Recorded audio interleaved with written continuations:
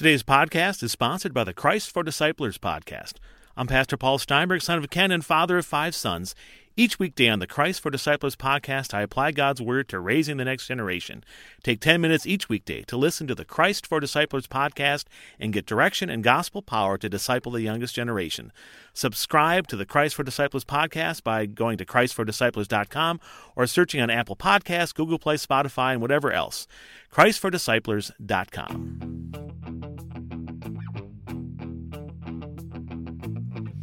You are listening to the Gird Up Podcast. To gird up is an ancient way of preparing oneself for hard work or a battle ahead. Our work is to reclaim masculinity in the modern world and to live out our calling as men of God. Here you will find a community of believers working hard to become the men that God created us to be. Now it's time to roll up your sleeves and let's get to work. All right, on the show today, we've got Mr. Lee Steinsdorfer. What's up, Lee? How's it going? Glad to have you. Thanks Glad for to have you inviting here. me. Welcome to the lake. Yeah, this is a beautiful place. This is a fantastic. I think this is a great spot to do a podcast. It certainly is. Well, it's a little noisy, but Just need a nice cool drink, and that's right. Should have made some mimosas or something like that. there you go. I thought you promised me that. Yeah, I usually do. I usually ahead of time say, what's your drink of choice? But we're usually doing this at like 9 o'clock in the morning or the end of the day. So it's usually coffee or beer, one of the two. Well, I got my Bigfoot water cup here, so I'm all set. All right. So you are. Oh, tell us a little about yourself. What do you do? Yeah, we'll start there. What do you do? Well, I'm a little bit older than you. I'm 60 now, and grew up in this area. We're in South. Just Southern 43 Wisconsin. years. That's not too much. It's nothing. You could be my son. And I've where to begin? I've been in the music my whole life, and I was in education. Still deal with education, technology, education. I am a grandfather. I have 3 kids and 2 grandkids, and 2 more on the way later this year.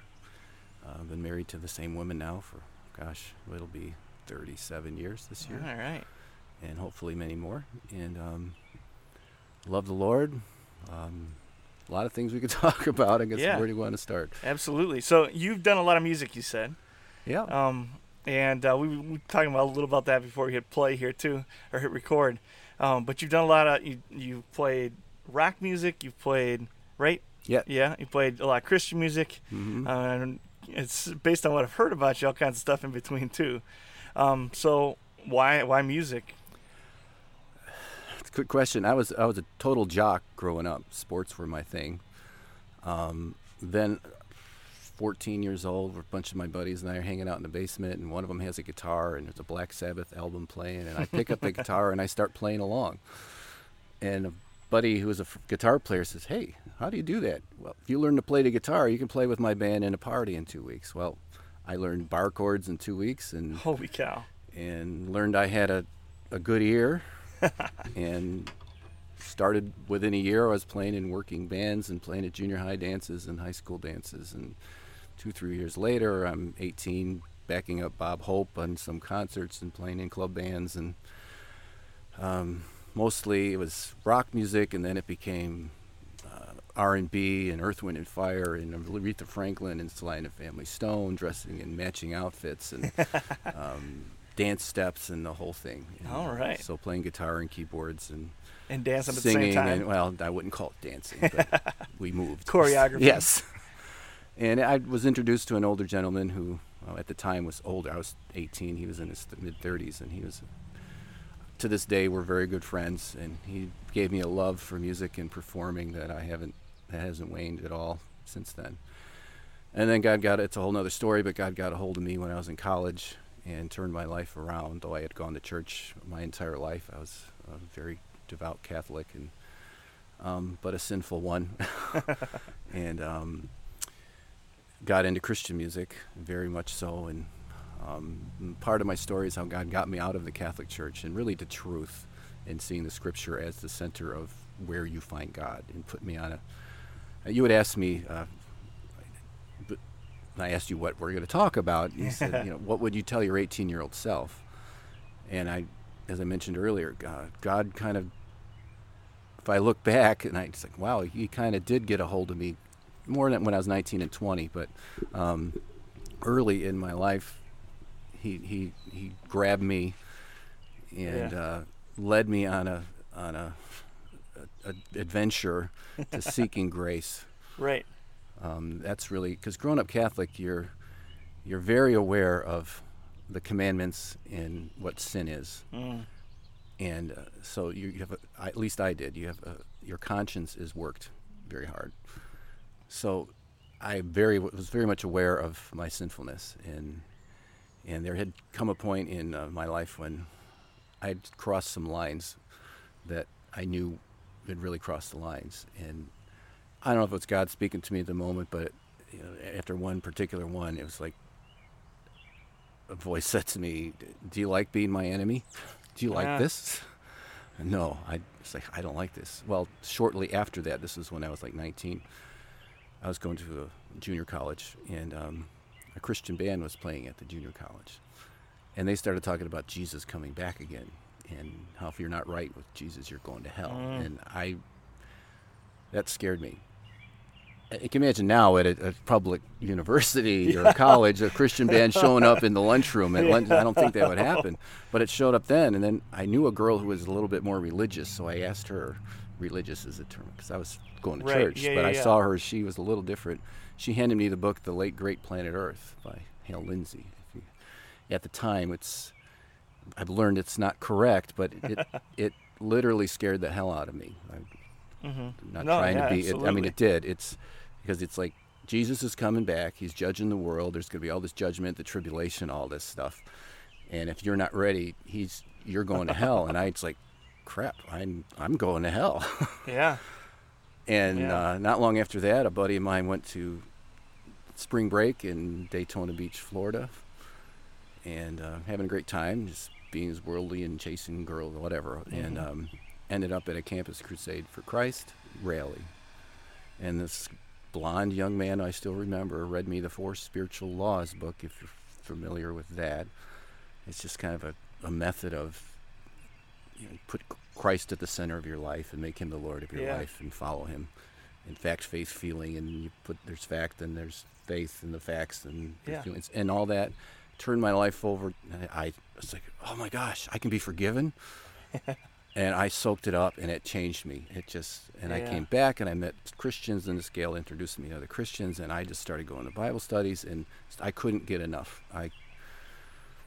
Then I was in a club band at the time, and then I found a Christian band that needed a guitar player, so I joined them, and I was one of those fired up, born-again Christians, and preaching to everybody and condemning everybody to hell, and at the same time, but I was just really on fire, and that's when I started playing in Christian bands, which was great because we played all over. We played at churches. We do Sunday morning services. We played, and the people in the band were from all different denominations. So God, as I look back now, he immediately introduced me to the broader church. Right. And that took me on because I had no idea what truth, I knew the Bible was true to some degree, but how much so, I didn't know. And so, what would my 18-year-old say? You're going to be going on a ride here pretty soon, kid. And since then, I've learned that one of the things I heard said is you can't tell people things. They have to experience them. And that's exactly what God did to me. Yeah. I have a picture of myself in college holding a Billy Graham book, How to Be Born Again. I didn't read the book. I had been at a meeting with a priest. I was in the Catholic College Club. I was like the president of that. Why, I don't know. But I found the book interesting. It struck a tone in me or something. But I didn't get it at the time. I didn't change my life. Well, and I think that just attests to the idea that if you only ever get your religion from church and you never actually read Scripture for yourself, you never actually do any exploring, first of all, you don't actually know what is and isn't truth because you're just hearing what somebody else is telling you is truth. And you also have, it's really difficult to develop a personal relationship with the deity, without actually, like, you can't build. I talk about this all the time. You wouldn't try and build a relationship with a girl without ever talking to her directly, right? At some point, you got to actually go introduce yourself and say hi. Very much need to do the same thing with our Heavenly Father. If we don't ever have a conversation with Him, then you don't really know Him. Yeah, and the groups that I got involved in early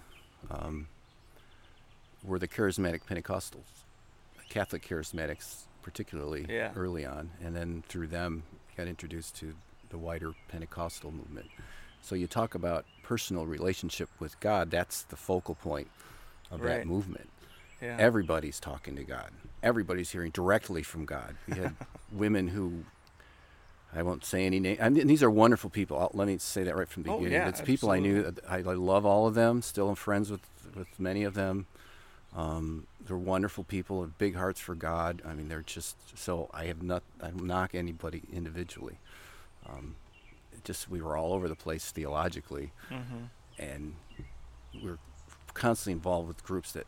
I mean, my approach to the Bible was, because of what I was learning, is you basically, you want to hear from God, you open the Bible and you point your finger at a verse, and that's what God's telling you that day. Oh. Things like that. And because God's going to speak to you directly. There was a lot of honor for the Bible, and we knew the Bible was important, and it was God's Word. But it seemed to me, as I look back, that no one really knew how to use it. Yeah, well, in my experience, when the emphasis starts to drift from, my relationship with my Heavenly Father is important because it makes secure my place in heaven, yes.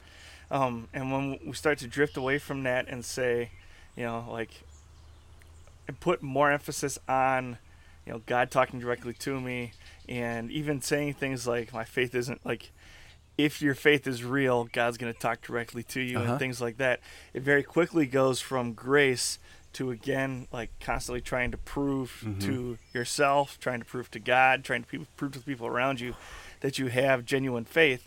And then it puts this weird pressure on, and a lot of people that come out of like the Pentecostal or really charismatic traditions will talk about the idea of like when they're, whether they're kids or when they're coming to the church, they just feel all this pressure to hear something directly from God, and whether they do or not, they go, this is what God's saying, just to make sure that they fit in. And that's not to say that everybody is doing that, but when especially like churches like that tend to prey upon the weak of mind and the weak of spirit, and it becomes almost cultish. And I'm glad God put me through that, and back to what God tell me. He let me experience so much of Christianity in a short amount of time. In the first 10 years of I was going from church to church. I was still involved in the Catholic Church. I was doing Bible studies I was going to be a missionary to the Catholic Church. Was the way my wife and I would see it, and leading a Christian. They had acoustic guitar Sundays, and normally it's an organ. So once a month I had my group, and I'd bring songs that they would normally never hear there at this big Catholic church. And so we got involved in a lot of it. So I got to see Christianity from a lot of angles. And then reading a lot, I couldn't like take the boomer Martin Luther. Yeah. Unfortunately, I didn't get introduced to Luther till 10 or 15 years ago, in my 40s, which was a big part in bringing me to confessional Lutheranism, is reading Luther. Yeah. So why did you start reading Luther? Well, my journey had brought me continually. If it's always the Bible, I was always coming back to, okay, it's the Bible. Is this, coming out of the Catholic Church? There's a big decision. It's huge. I mean, a very Catholic family. I'm one of 50 grandchildren on either side, and very devout family, and that wasn't easy. I was probably the first one to come out of the Catholic Church from my family. Yeah. And you better have a darn good reason to do that. And for me, it came back to, well, the Catholic Church teaches this, but the Bible says something different. Which one am I going to believe? And it always came down, and that was kind of the theme over and over again as I'd go to, okay, this isn't working at the Catholic Church. I mean, example of I don't know if you're familiar with the Don Francisco song "He's Alive." You need to hear it if you haven't. It's, to me, one of the best. Maybe not musically; it's not Bach by any means, but the message it sends. It's Peter's story of. Okay, yeah, I've seen alive. Willie Nelson do that Yes, song, and Dolly Parton did it. Yeah, but Don Francisco wrote it and did it. And this song it's Peter's lamenting. It's in a minor key, and it's all him lamenting how he denied Jesus. Yeah. And he just, the last verse, it's still in a minor key, and it's in Jesus, and suddenly the air was filled with a strange and sweet perfume, and light that came from everywhere drove shadows from the room. Jesus stood before me with his arms held open wide. I dropped down on my knees, and I clung to him and cried. He took me to my feet, and as I gazed into his eyes, love was shining out from him like sunlight from the skies, major key. Yeah. And my guilt and my confusion disappeared in sweet release, and every fear I ever had just melted into peace, and it breaks into this big major key boom thing, and he sings, "He's alive, he's alive, he's alive, and I'm forgiven. Heaven's gates are open wide," which was my experience. He's alive, and I'm forgiven, and heaven's gates are open wide. So I'm singing this at Easter at a Catholic church, and people don't clap. They don't. Well, almost got a standing on. People were just clapping. It's not about me. I'm not that great. It's a song. It's so good. And then the priest steps up. He just says, "That's why we need to be devoted to the Blessed Mother in the Eucharist." Yeah. And it's like, okay, I got more work to do. Yeah. But that was just an example of, okay, it's time to move on. It's time to. Right. I'm not. Right. So I went to a Pentecostal church, Assemblies of God church. Great people. Was involved in the music there and started Christian bands and played around the area. Yeah. But again, the idea of scriptures saying one thing and they're teaching another thing kept coming up time and time again. It's either, I like to see, and I've talked to your dad about this, and for those who don't know, Charlie's dad is my pastor and very good friend. I love him, and we talk about the scripture as a puzzle. Yeah. If you think of it as a big jigsaw puzzle, and God hasn't put the picture together for us, He, for whatever reason, helps us put the pieces together. Mm-hmm. And as I look back in my life, I started putting the pieces together more and more. But what a lot of churches do is one of two things: they either leave a lot of pieces out, a lot of them, or they start putting pieces in that don't belong. Yeah. So the picture you get is a very different picture than what the truth is. And what is it about puzzles that, eventually it creates this very coherent picture? Well, depending on the picture, obviously, but you see the whole thing and it makes sense. Yeah. God didn't give us the picture on the box. Yeah. He has other means of us. Because I think really when it comes down to it with Christianity, what the core issue is in all human, even back to the garden, is God is an omnipotent creature who's so far, not creature, he's not created, but the being, who's so far beyond us, he can't show us in our limitations. He can tell us. He can say something, and we believe him or we don't. He can't show us he created the world in 6 days. He can't show us how he created all this wonderful stuff around us. He can't prove that to us. At some point, you have to believe what he says. Mm-hmm. And it always comes back to, do I believe what God says? Well, that then puts you in the place of, well, who is God? And where does he speak? Yeah. And that becomes the journey of knowing who God is. Who is he? Because if you're wrong about that, you're going to be wrong about, it's like putting the puzzle together. Mm-hmm.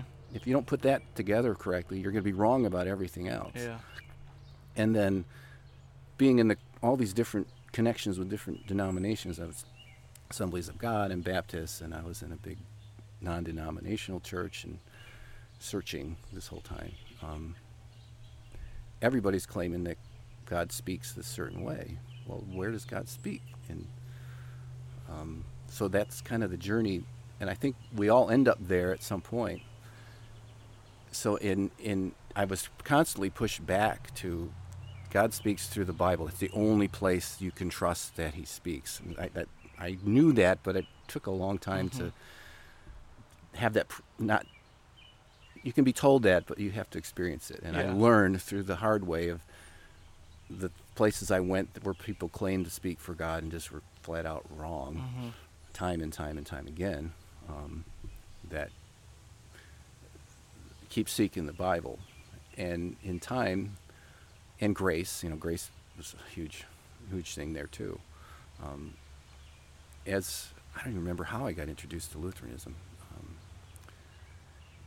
It's a good question. I started listening to a program called Fighting for the Faith. It's a podcast put up by, he's a Missouri Synod Lutheran, but he was a former evangelical. And what he does is he takes pretty much evangelical Christianity and the Joel Osteens and those types, and he'll take what they are saying, and then he does a critique of it, and he compares it, taking what people say in the name of God and comparing it to the Word of God. And it's a daily podcast. It's like 2 hours long, so I've probably listened to it. It's been out for years. So time and time again, he does sermon reviews, and then he'll go through it and, well, he said this. Is this really true? And then he'd go back through the scriptures and point to what they're saying. And time again, these guys weren't even close. Yeah. And then through that, he started introducing me to, I'm a Lutheran, and here's... Yeah. And then I started reading some of Luther's stuff. And it's like, wow, because Luther was Catholic, obviously. And he fought it, and it was difficult for him. It was not something he wanted to do. He would have preferred to have stayed Catholic and just reform the church. That's really was his goal at the beginning. It was not to overthrow or protest or leave it. It was to change what he thought was off track from scriptures. Well, it's like, that's me. And that's, oh yeah, I agree with that. And he'd say this, I agree with that, and I agree with that, I agree with that. It's like, that's like, I'm not Luther by any means, but having left the church and a lot of family members who are still very involved, so I have to constantly stand up for what I believe. But it's like, wow, I'm a Lutheran, and I didn't even know it. I had come to that conclusion before I even knew what Lutherans believed. Right. So I started looking for a Lutheran church. Well, then I learned a lot about Lutheranism too, because just picking a Lutheran church isn't a great idea either. You got to do your research. Right. And there's a whole lot of Lutherans who aren't really Lutheran at all. I've come to learn that I don't know the number, but I would say it's pretty high. I'll be careful what I'm saying, but I would say the vast majority of people that put Lutheran on their sign have very little to do with Luther. Correct. I agree. Luther would, and you're like, why just don't? Your dad and I have these conversations. Why don't we just not call ourselves Lutheran anymore? Because it doesn't even help you to call yourself Lutheran. No, it's not. It's almost like it's a... This is not what you believe. It's not what you stand for. Oh, and people, you're a Lutheran. Well, I don't want to talk to you. Yeah. You're one of them. It's like, and my wife and I go around with that a lot. Because... And a lot of people I knew who are still, want to be Christians. I don't want to be Lutheran. I don't want to be Baptist. I don't want to be Presbyterian. There was a song when we sang one of the first Christian groups that was like old Buddha. And it won't be old Buddha who's sitting on the throne. It won't be a Baptist or a Presbyterian or a Methodist who's calling us home. It's Jesus. And so that's what's kind of our, I'm a Christian. Yeah. And... I say, well, I'm a Lutheran but then I find it shuts down some conversations now. Even with people I know who are evangelical or others, it's So, read Luther though, and it's like, have you ever read Luther? Yeah. No, I've never read Luther. Oh man, you need to read Luther. He's great. Yeah. I mean, he's so down to earth, and he's not way up in the theological clouds. Right. He's very practical and very accessible. Yes. Yeah. And, there comes some motorcycles. So that's kind of where, instance after instance, showed me that, and it was sad for me because I loved the people I was with. I just can't stay here. I'm sorry. I can't. I got to go. If I have my children, once I had kids, it's like, man, I want to take my kids somewhere where they're being taught the truth, and so you go down there. I remember an instance that I was typically a worship leader wherever I'd end up because they always want good musicians.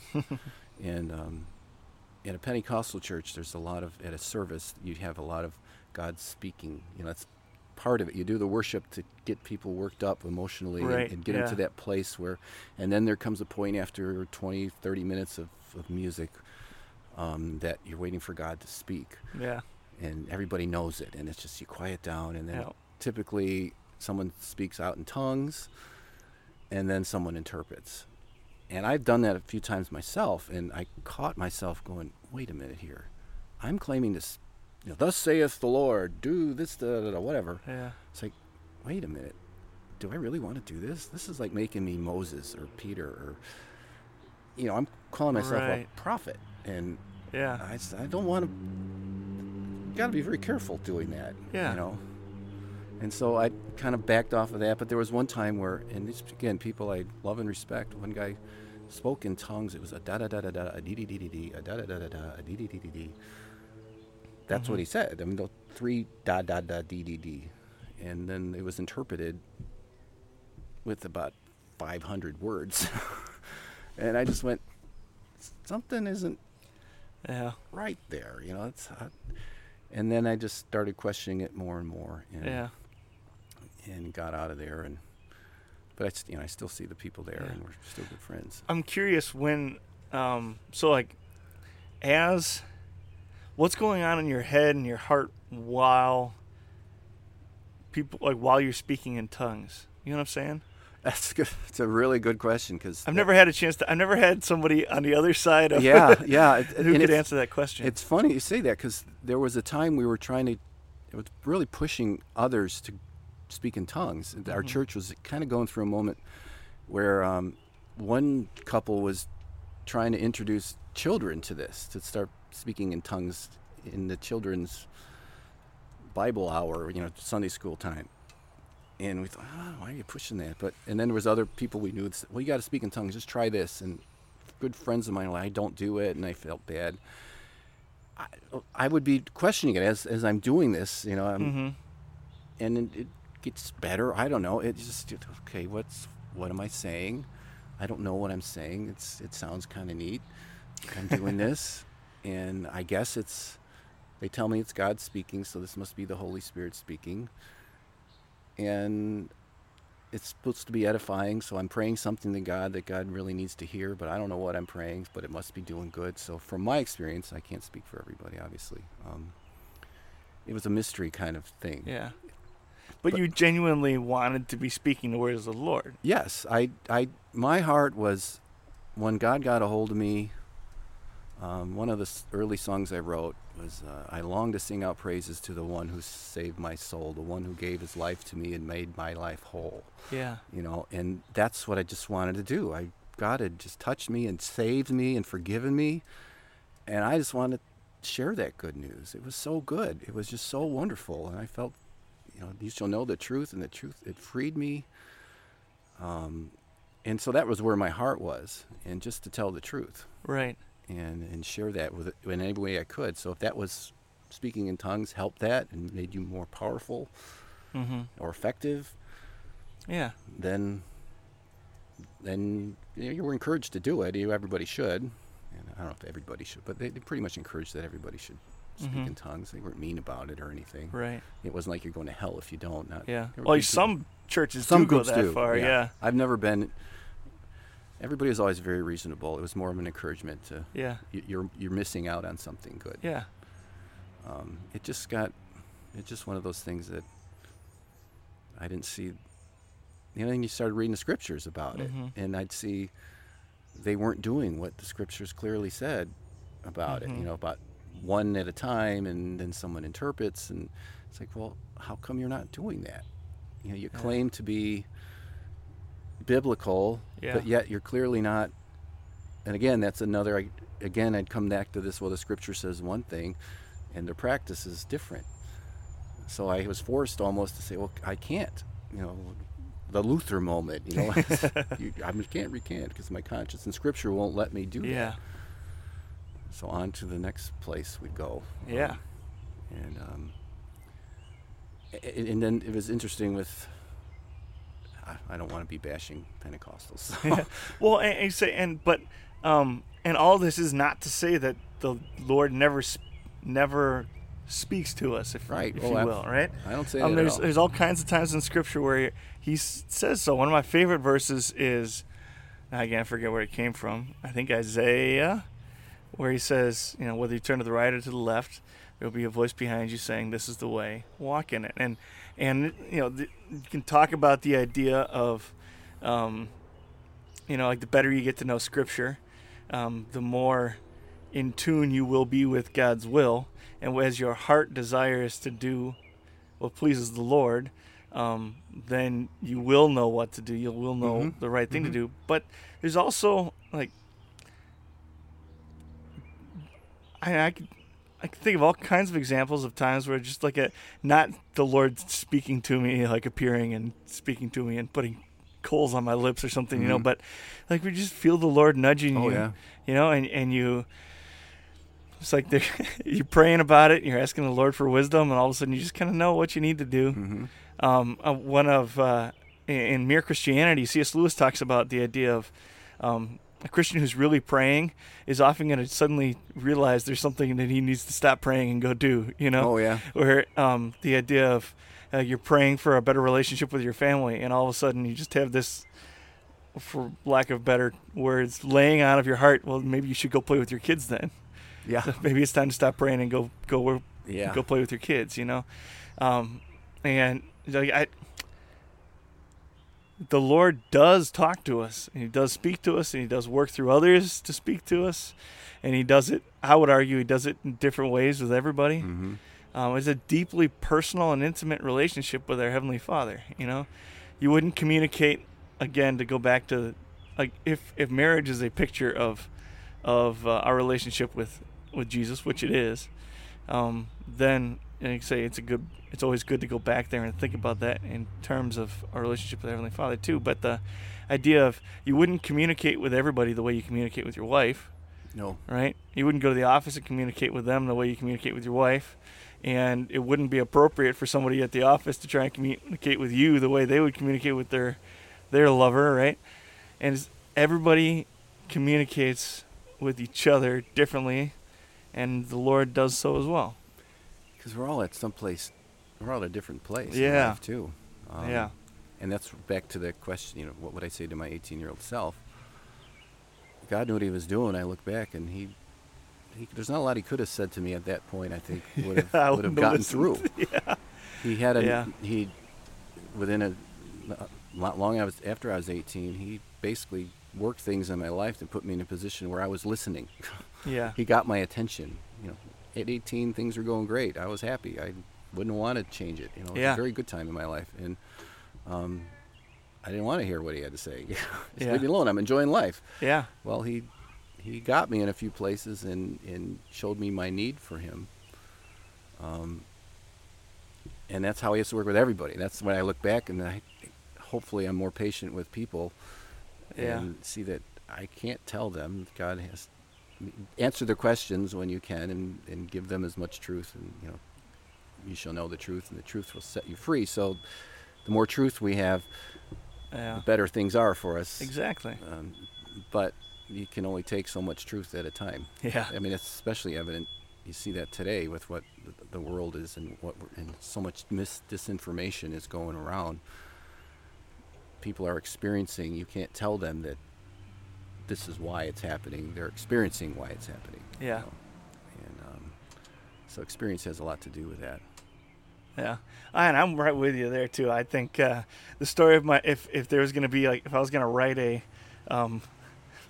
autobiography, like it might be something like the title might be something like, whenever you're ready, or whenever you start listening. It's not like he was sitting around waiting. It's not like the Lord has been sitting around waiting for me to start listening so that he could start talking or something. It's just been I haven't been ready to listen, and when every kind of next stage of maturity, he's got something else where he's going, all right, you ready to listen to me now? Yes. And there's always that other side of it where grace is still there and evident, and he's still patiently waiting for me, even if the answer is no. Isn't God's? You would think sometimes his mission is we're holding on to this world really tightly. I picture. I'm very visual in my thinking, and like Atlas holding up the world we're hugging this holding, and God's trying to undo or take our grasp off of this world and put it onto Him. And we don't want to give that up. And He's constantly doing things in our life to. And the cool thing is as these experiences hit you, you come to realize the reality and the truthfulness of the Word of God. Your experience validates that. You know, God's grace and His in it just opens it up and makes the Scriptures. You can read the same passage over that I read 20 years ago. Doesn't mean the same it means now because of my life experiences and what I've learned about Scripture and stuff. And I could read the same thing and go, oh wow, I never saw that before. And it's like that whole, and as the pieces of the puzzle, as more pieces start coming together, these Scriptures just come alive, and then you start seeing it not as little sayings or proverbs, which there are the proverbs, but the Gospels aren't proverbs. No. They're stories of what actually happened, of something that was going on in its history, but we tend to see them as proverbs. You know, we pull out little, I just want to see Jesus walk on water, so I want to walk on water, but you don't see the whole setting and the context of that. And as your life moves on and you gain more, the Scriptures, they just start opening up. And I often have these, as I learn more and more pieces come together, I read the Scriptures, it's like, oh, I didn't see that. So that means that this, and Jesus was doing this, but this was going on in his life. So when he said this to this person, then that means something very different than I thought it was. And then you start almost getting more into the reality of what was going on. And like God invites us in, and we're cheating ourselves when we don't do that. You know, there's so much richness, and there's so much truth, and there's so much, it's better than any movie. It's better than any book as we allow ourselves to get into that. Yeah. And there's so much there, and we have eternity to figure this out, I guess. But, I'm glad I've gotten away from the days where it's just open the Scripture up and point my finger down at it. That's how God's speaking to me today. It's more like you start reading something, you go, oh, you're learning. Tell me more, God. There was a passage of, it was, your dad did a sermon, which was really good, on when Jesus was in his house, and his family came to him and said to him, basically, you're crazy. You're working yourself to death. Stop it. You know, you're overdoing it. You can't do this. And your dad was given a sermon on what that meant. And as I went through and read it again, it hit me that in some ways Jesus was, from our point of view, crazy. But he had totally, because they said he hasn't even eaten. They hadn't eaten. They hadn't taken time to take care of themselves. So you just start looking at that time in Jesus' life. He was so busy. Just read all the Scriptures, and you start seeing he went from town to town healing everybody. And because he was fulfilling the law. So you think about that. You have to love your neighbor. So he was loving his neighbors who were in a total mess. So he was giving everything he had constantly. To take care of the myriad of needs. And again, going back to the idea that I was not meant for this world, I was not meant for this existence or this reality, and that this is not my home. And if Jesus is the author and perfecter of our faith, then he also is the author and perfecter of the idea that I don't belong here, and therefore if I don't belong here, my concern about staying here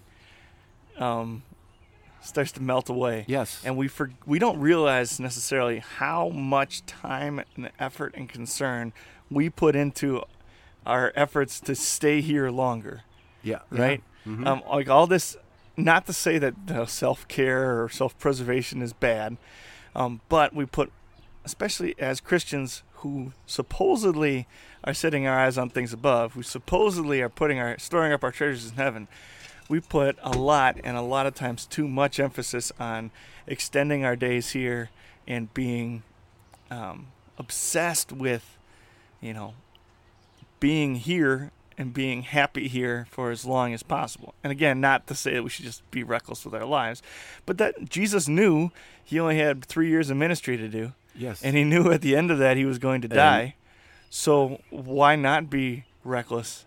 Like, he wasn't worried about conserving his energy, about conserving his But I think his youth or anything. Like he was reckless abandon, spending every bit of those 3 years doing ministry, and you can clearly see when he does overextend, if you will, or he gets beyond the point where he can continue to preach and teach, where he reaches his physical limits.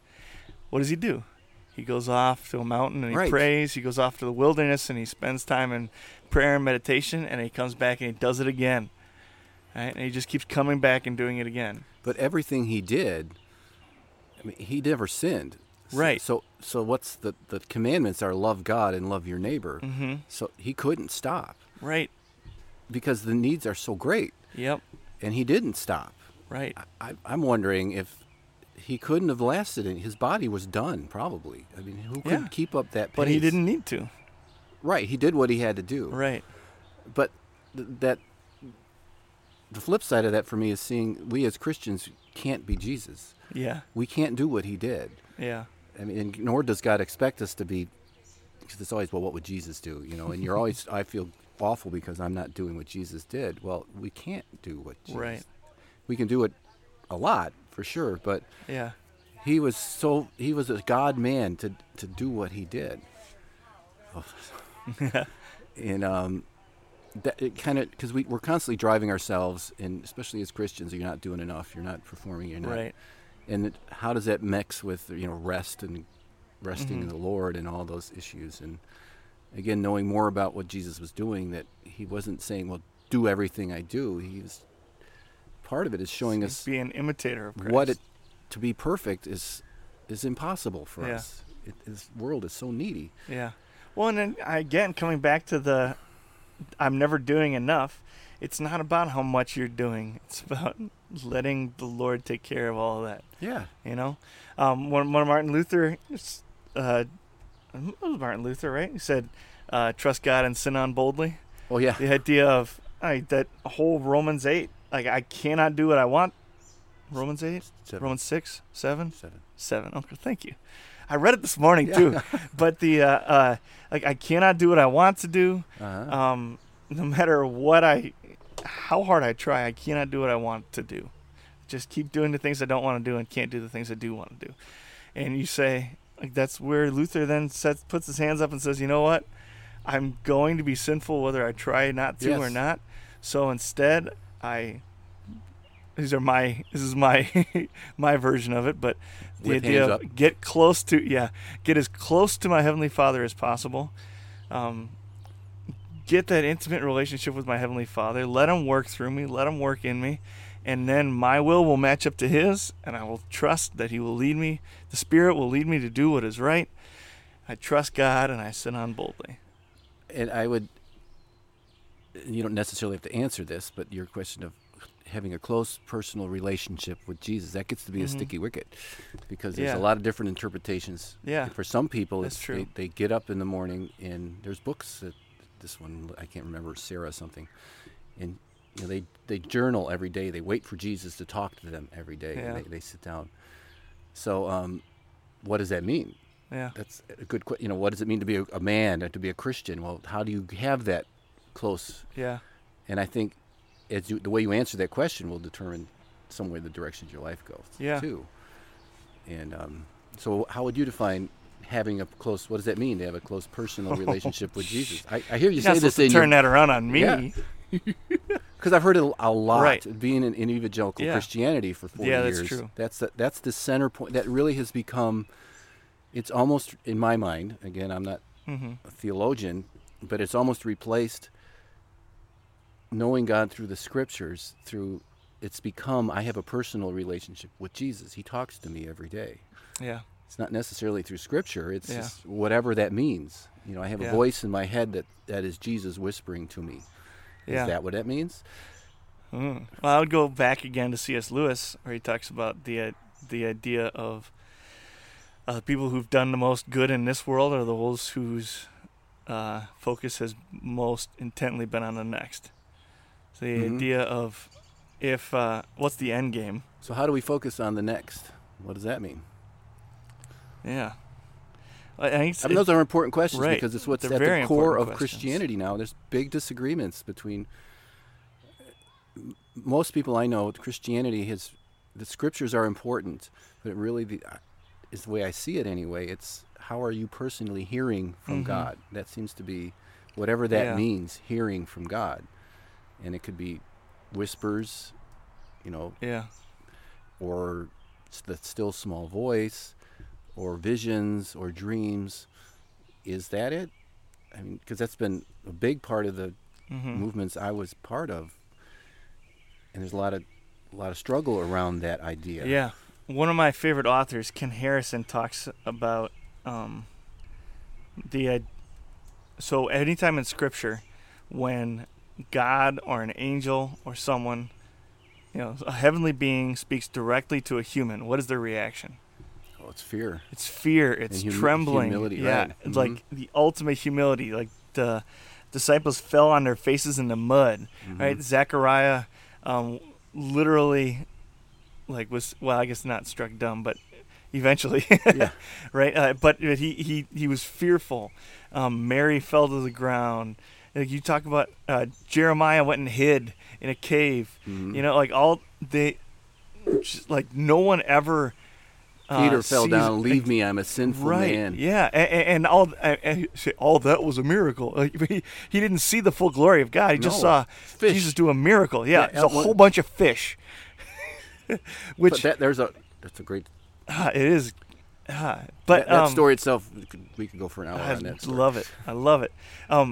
But anytime someone claims to be speaking directly to God, and they don't, when they're talking about God speaking directly to them, if they're not talking about like fear and trembling and such, it is a big time. Yes, it should be a concern, big flag, a big red flag, a big misnomer of. Like, that's an incredible amount of arrogance. You say, well, if God comes and talks to me, we speak as equals? Yeah. That... Well, think about the flip side of how does Satan tempt us?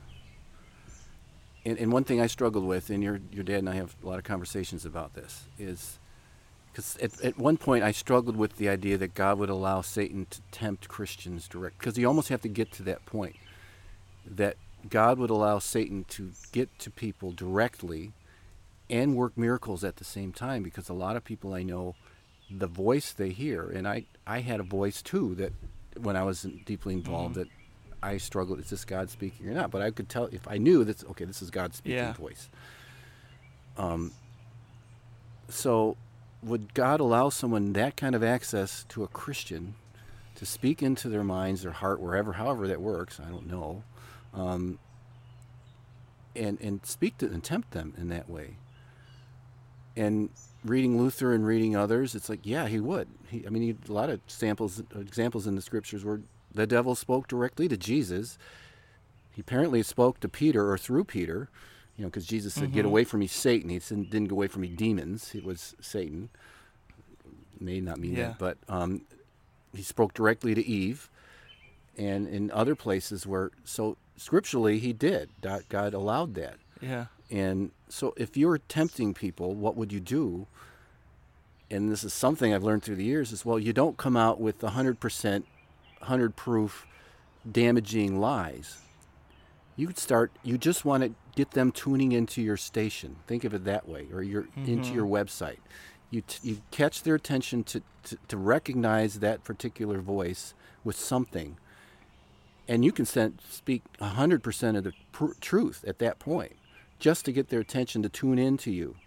And then eventually what you do is you start introducing lies in small doses. But all along, and you can even, you think the power that Satan has, even if you don't want to overdo it, if they're these creatures who've been living for thousands of years, who know the human race very well and know our weaknesses and other things, and they work in a team, so how can they know things about your life? Very easily. They were in your neighbor's house yesterday hearing your neighbor talk, so if they whisper something in your ear about what your neighbor says that you could only know if you were in their room, well, they were, or they could have been. Yeah. So they have the ability to know things that only God would know, because a lot of people get caught up in that. Well, only God would be able to tell me that. I had this revelation about something, and it came true, and only God would know that. True, but do you know that Satan could know that too? Yeah. So they introduce errors to you, then you tune into that voice, and eventually you tune into that voice more and more and more to where it starts overpowering Scripture, or you start interpreting Scripture in light of that voice. And as you watch, I have a new believer who was asking me the other day, well, how did these churches get so far off? I said, it didn't start off major errors. It started off with one or two little things. And then they tuned into that channel, if you will, and eventually it led to bigger and bigger and bigger. Yeah. To go back to your jigsaw puzzle analogy, it's like you start the puzzle, you've got the puzzle pieces, and as you're working on the puzzle, he's throwing more pieces in, and they're from different puzzles. Correct. And sometimes you could take that as far as you want. You could take that analogy forever, where you're now you've got enough of pieces from the wrong puzzle that you even put together a section of the wrong puzzle, and now your emphasis and your focus is on the wrong puzzle, and you're not even making the right puzzle anymore. No. You're not putting it together anymore. Or he puts in puzzle pieces that are very similar to the ones in the real puzzle, and now you're the real pieces from the real puzzle. The real pieces from the real puzzle, but you put them in the wrong places, and all kinds of different. And Satan's even, I think he's smart. And it struck me. If you think about God designed us, and when we sin, it violates our conscience, whether we know it or not. Mm-hmm. When we violate God's laws, God gave every human being a conscience, which is a little meter or measure, whatever, that tells us, ding, ding, ding, ding, you're violating God, and it damages us in some way. It affects us in some ways, even when you don't know it. Whenever you violate God's law, because that's the way God made us that way, and that's part of coming to the Scriptures as our measure of how we live life. We look what God make us for. So if you want to know, well, why are we behaving this? Well, how did He design us? We weren't designed to die. So death affects us horribly, because we weren't made to. He didn't design human beings to die, to have. We weren't made to live alone. We weren't made to be separated. We were meant to never say goodbye to anybody. We were supposed to, so those types of things. But when we sin, it violates our conscience, and it does something to us. So what Satan has done, he makes new religions that the practices of that religion actually violate God's laws, and they make us more the sons of hell than we were before. If you know what I mean. Yeah. And there's a practice within Islam. This is where it kind of struck me. That I was listening to some interviews of women who were very physically abused by their husbands. And as you listen to them, that was part of what their husbands were taught to do within the Islamic faith. I don't know if that's everywhere. I'm not castigating all Muslims for that. But in these particular women, the men were taught to dominate their wives in that way, and to beat them, and to, beating your wife violates God's law, right? Mm-hmm. So it affects you. So you're going to feel guilty. You're going to want to get that assuaged, that guilt. So they come back to their leaders, and they tell them, well, you're just not doing it enough. Do it more. Yeah. So then they do it more, which violates their conscience even more. So that, then you're not doing it enough. And you can see how Satan sucks you into this. He introduces religious rules that violate God's law. Then they tell you that you're not doing them enough, so do more of these things. And so now I don't remember who said this, you're twice the son of hell. Yeah. I think Jesus was talking to the Pharisees about that. Yeah. And you make them twice the sons of hell. So that makes sense what he was saying. Yeah. He's telling them to do things that violate God's law. Just do more of them. Yeah. Yeah, and now you believe that you're doing good by doing incredible wickedness. But inside you may not know it consciously. Well, I'd say that the proof of that would be every society, every culture, throughout all of time, has developed a religion of some kind. Yeah. Like, they're actively seeking God. Whether they label it as that or not, whether it's agnosticism or Buddhism or Islam or whatever it is, every society throughout time has actively searched for God, right? And then when you talk about atheism, what have I really made God then? If there is no God, Make me God. It's me, right? And so we're searching out religion, and there must be And at its something. core, what they're seeking is relief from their guilty consciences. Yeah. That's a huge motivator Yeah. for people, to have your consciences. If there is no God, then I must not be accountable. Therefore, I must not have But a that's conscience. right. So I don't have to follow my conscience. It's Right. not true. It's just a lie that these religious fanatics gave me. Yeah. So then you can try to ignore your conscience that way. Yeah. But I think at a core, and that's, as I go through and learn more about Scripture, is another thing God has always put on me is drill down to what's the core? How far can you drill down with this belief or this thing until it just logically Yeah. goes down, and you drill down on things. And so you start looking at what were we made for. And then because all the things we believe stem out of core beliefs. And if you don't know the core beliefs of what you are, you can't understand what the outer leaves of the tree are, if you know what I mean. Yeah. So I'm constantly taking ideas and, okay, well, let's keep drilling down. What's beneath the surface there? Let's go down a Yeah. little. What's driving that? Okay, why is that?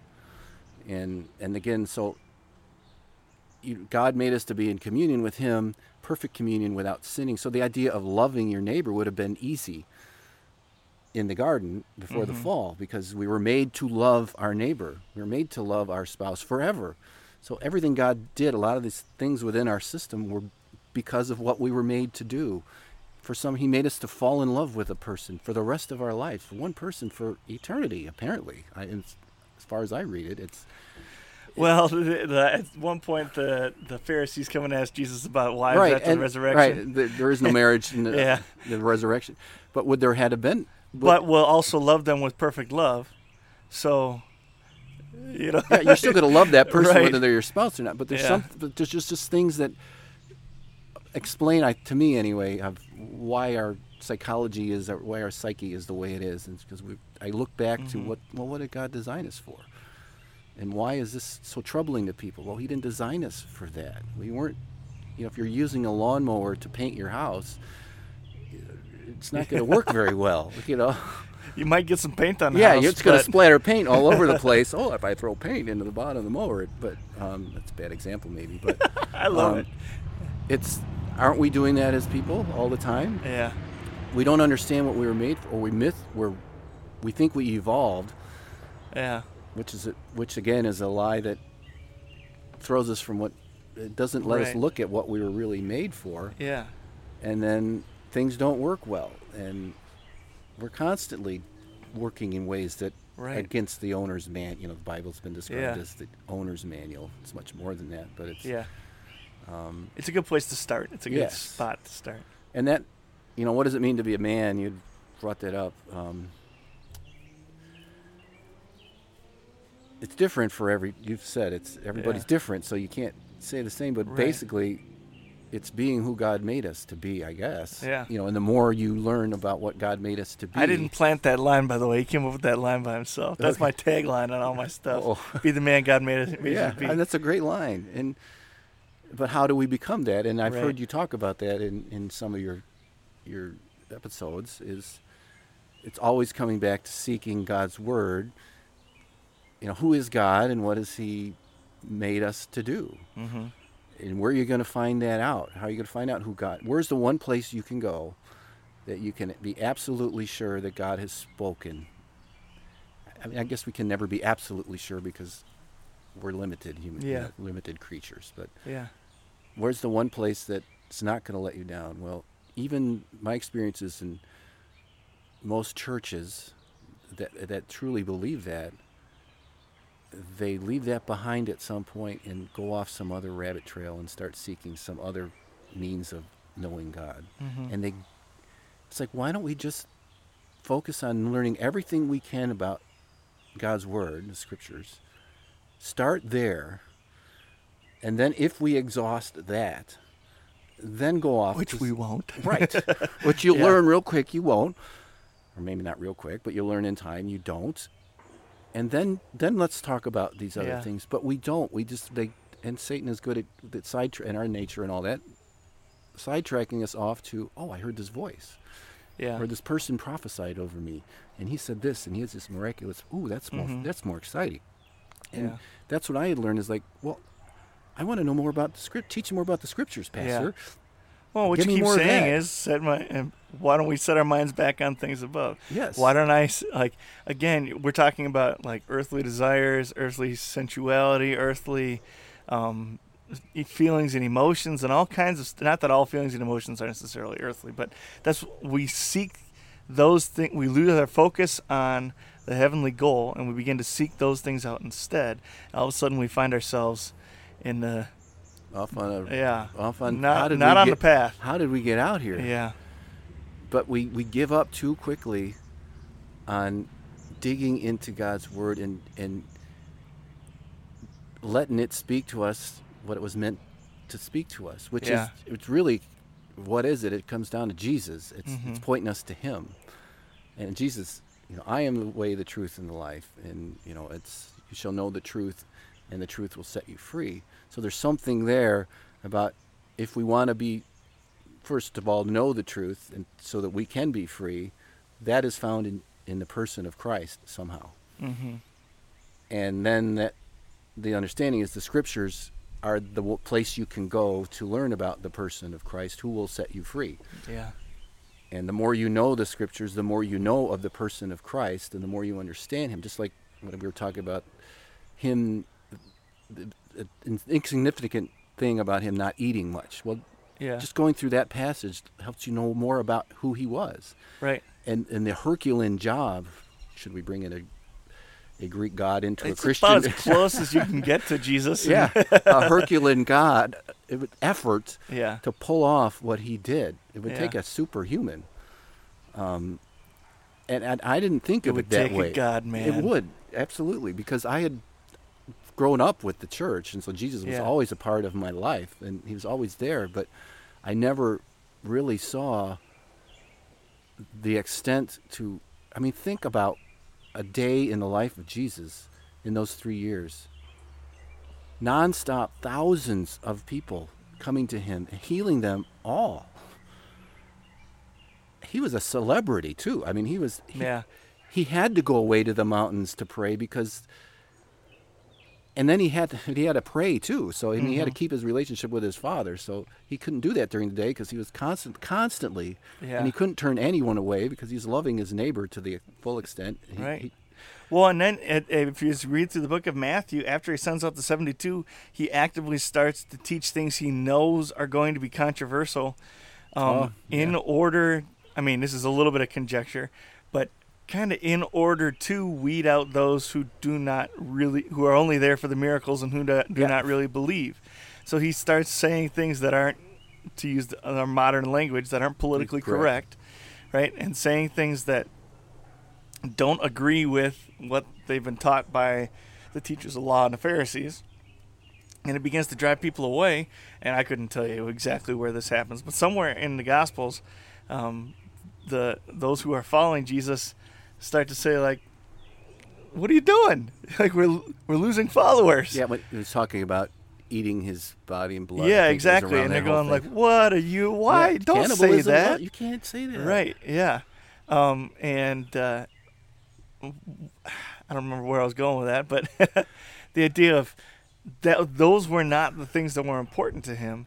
So he actively had his mind set on, like, getting us there. Right, telling us what we need to know so that we could properly spread his word and whatever he was calling. But my point, he was saying there's so much more to Jesus that just a cursory reading of the scripture doesn't, if you don't put the pieces together properly, you don't see that, don't see it that way. It's easy to see him as this ghost-like featured holy man floating around and touching people and healing them. And I think if you were there, it would be much more dynamic. Oh, absolutely. And much more going on than, it says it when you read it, it's there, but the way we approach it, it's not to paint that picture of this really dynamic person who was changing, setting the world on fire. Imagine that. This healer comes into this little area.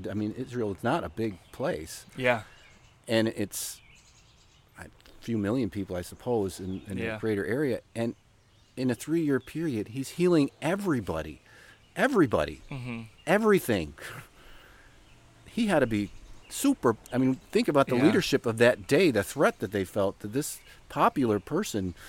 Absolutely. And then he started calling them vipers and all this other stuff. Yeah. And he wasn't practicing and continuing their teachings. And in fact, actively working against them. yes. Yeah. And claiming to be God, and he's winning over. And then after he was died and resurrected, Costing them money and costing them popularity. It was millions of people and came to faith. It wasn't just a few. It was. Yeah. It turned up the world upside. It literally did. And sometimes you don't see that in reading this. If you come to the scriptures and see the big picture, and the more you get to know him, the more those pieces start coming up, and then it changes what he says, and you start realizing that, the depth of the. And then the other side of the coin is how wicked the Pharisees were, and they weren't just religious people who were a little bit off; they were way off, and they were really hard-hearted and hard-headed. Sons of hell, creating right? And that's why he could see. I mean, you look at the world we're in now, and I think the world is much darker than what people want to believe it is. Yeah. And the depth that Satan goes, and how horrible. We're seeing more and more of that come to light now. Well, I think this kind of ties in. This is what has been on my. This is what keeps popping into my head as I listen to you talk. Is this idea of, I think the spiritual world is a lot simpler, and a lot more accessible, if that might not be the right word, than a lot of times Christians understand or believe, and I think that the devil wants it that way. Mm-hmm. Whereas it really is as simple as our God loves us, and everything he does is for the purpose of restoring us to him, so we can know him and love him as we ought, as he created us to in eternity, right? Mm-hmm. And the devil's simple aim is to stop that from happening. Kill, destroy. Yeah, to keep us from being restored. In to whatever him. means, whatever it takes. Whatever right? it takes. And so, like you were talking earlier about, the voice, hearing the voice and saying, "I don't think that's God's voice," but the better I know my Savior, the easier it is for me to recognize when it is his voice and when it's not his voice. Mm-hmm. And like say, it's not outright lies all the time. It's little whispers here and there to draw us further and further and further away. I read somewhere else too, and I'm not sure if I completely subscribe to this, but he said, I think this was Ken Harrison again. He said, the devil has never been human, so he doesn't know what it's like to be human. He can't think from personal experience, well, this is what got me, and try those things. What they have is thousands of years of experience of saying certain things to certain people in certain ways and tempting them, or whatever word you want to use, those little whispers, and they know what's going to work to move people in the direction they want them to move. And you can recognize how great evils over time have come about by small lies, small little whispers. And look at the situation that we're in right now, especially in the United States. The situation we're in right now, and just how confused. I feel like this is a very under-discussed part of what's going on right now, especially in the Christian world. Granted, we're not allowed to get together and talk about it, but what nobody seems to be doing amongst Christians is actively talking about. So what's going on in our hearts? We keep talking about the politics. We're not talking about what's going on in our hearts, and we're not talking about the reality that just about every single one of us has at some point been incredibly uncomfortable trying to figure out where we stand in all this and what part, if any, we've played and what's going on, and recognizing what is not the lies that other people are telling us, but what are lies that Satan's whispering in our ears and starting to make us feel and think, and the way he's behind all of this. Well, if it's wicked, if it's chaos, if it's not. There are groups that are talking about spiritual warfare. Yeah. In the context of that. I guess I haven't encountered it, but this is. I can't say so much in the church world, but in people who are following what's going on real closely, spiritual warfare is at the center of it, and the need to that the people we are dealing against, working against, are heavily influenced by Satan, and it's acknowledged to the point where it's almost Satan worship. Well, and you look at either side. Either side, it's if you there. Strip it down. Yep. What are the like? If you can just put yourself for a second and imagine, what might the whispers be? They hate us. They hate us because of who we are. Mm-hmm. They hate us because of what and then that quickly turns into, why do they hate us? Must be better, And both sides of this argument, the exact same lies are being told about the other side. That's how you create divisions. That's how you create derision amongst people. You can go back and you can talk about, whether you want to talk about the Nazis. What's the foundation? They hate us. They're the ones doing this to us. It's because of these people that this is happening. And it becomes poison, right? And that very quickly becomes, well, I'm better than you are, and therefore I get to act like I'm better than you are. You can go back to the Egyptians, talking about the Israelites. The reason that we aren't, they're getting too rich and powerful. That if they get rich and powerful, they're taking our money. Therefore, why aren't we getting rich? Well, we're not getting rich because they're taking it from us. We're better than them. They're wronging us, and it just quickly becomes this poison. And that's exactly what's going on right now. You have a whole lot of people that would have said, I don't have any racial prejudice. I don't have any, whatever on one side. And after, 3-4 weeks, after a month of all this nonsense, saying things about people of color that a month ago they would have swore weren't in their hearts. Mm-hmm. And on the opposite side, you have a whole lot of people of color who were saying just the opposite, months ago, saying, I've never really experienced a whole lot of, prejudice, and I've never really experienced this, that, or whatever. And now the idea has come that they hate us. And it goes in both directions. And I actively, this isn't something I'm hearing on the news. This is something I'm seeing with my own eyes. I'm kind of living in both worlds. It's the same lie on both sides, and we aren't addressing it as it is.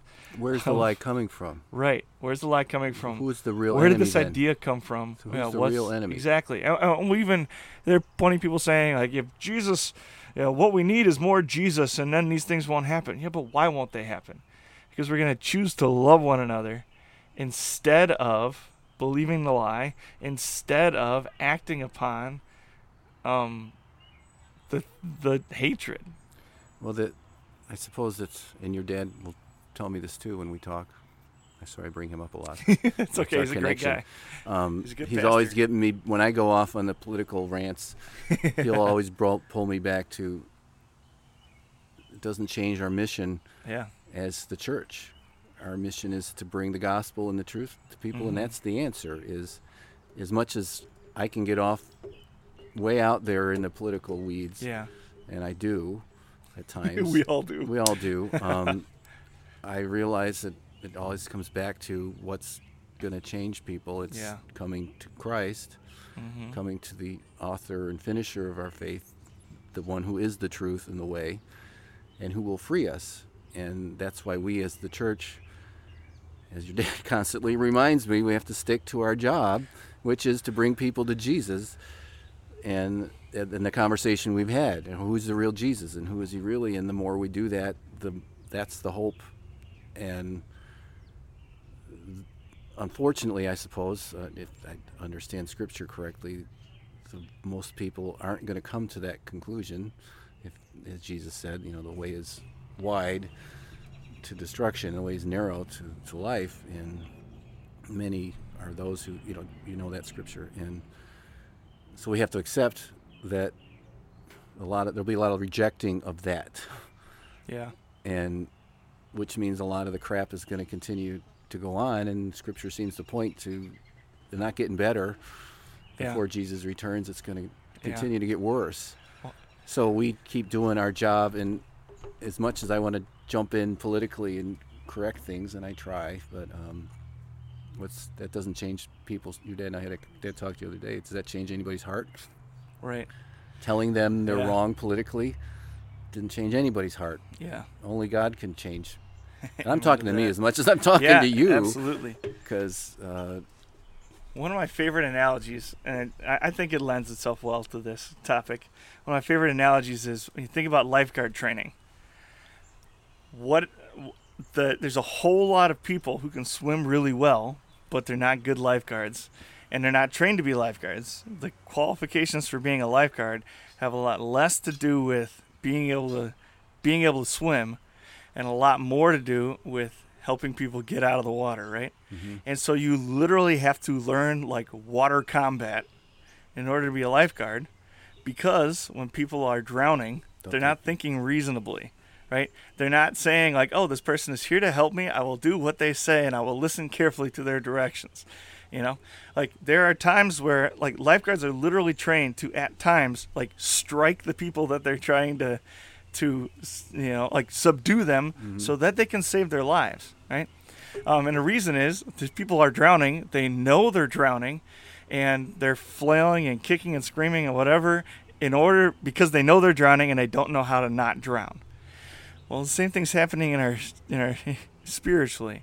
Is people are drowning. They know that they're drowning. Like whether it's politics, whether it's churches that aren't speaking the truth, whether it's just people who are wreaking havoc on each other and causing chaos in the world, which is a lot of people, even in their small little way. What they're doing is it's the death throes, right? They know that they are dying. They know that they are drowning. They know that at some point life is going to end. They know that they don't have their ducks in a row, or whatever you want to say spiritually, and they're flailing. And a lot of times Christians like to stand on the side and say, just do the backstroke, float on your back, and they don't want to get in the water and risk the idea of like having to go get in the water and struggle to get the people to shore. But that's the only way somebody can get rescued. Yeah, and then once someone has been rescued from the water, do you hold a grudge against them for the insane things they did while they were drowning? No. Like the things they said, the things they did, the way they treated you while they were drowning? You say, now you teach them how to swim. Well, you think how Jesus, you see that played out in the Gospels with the apostles and the disciples, and what you have little faith. How many times did he say that? Back to teaching. He did. He stuck with it, but they were easily, obviously, broken, fallen people. Yeah. He didn't pick. God shows that we're all that way, even the ones that we look at as saints. And again, Jesus is perfect, and he got frustrated with them. Yeah. You go. Yeah. It wasn't sin. Well, I've thought often, like when you'd say you have little, the apostles had little faith. They're working miracles, but faith. And back to we talked about earlier. What's the bottom line that God is after with his relationship with mankind? It's, do we believe what he says or not? I mean, it all comes down to that. And you have little faith. You don't believe me. Jesus would be, I've told you this, but yet I just explained this to you. Now you're acting like I didn't say anything. If you just believe what I'd say, you wouldn't be freaking out like this. And that's what God comes down to. Yeah. And so our journey and our mission is both our journey is for ourselves to come to trust. That's faith. Is in God's word. Okay, you said I trust you, God, because you're God. I don't know, so I'm going to live my life the best I can based on what you said.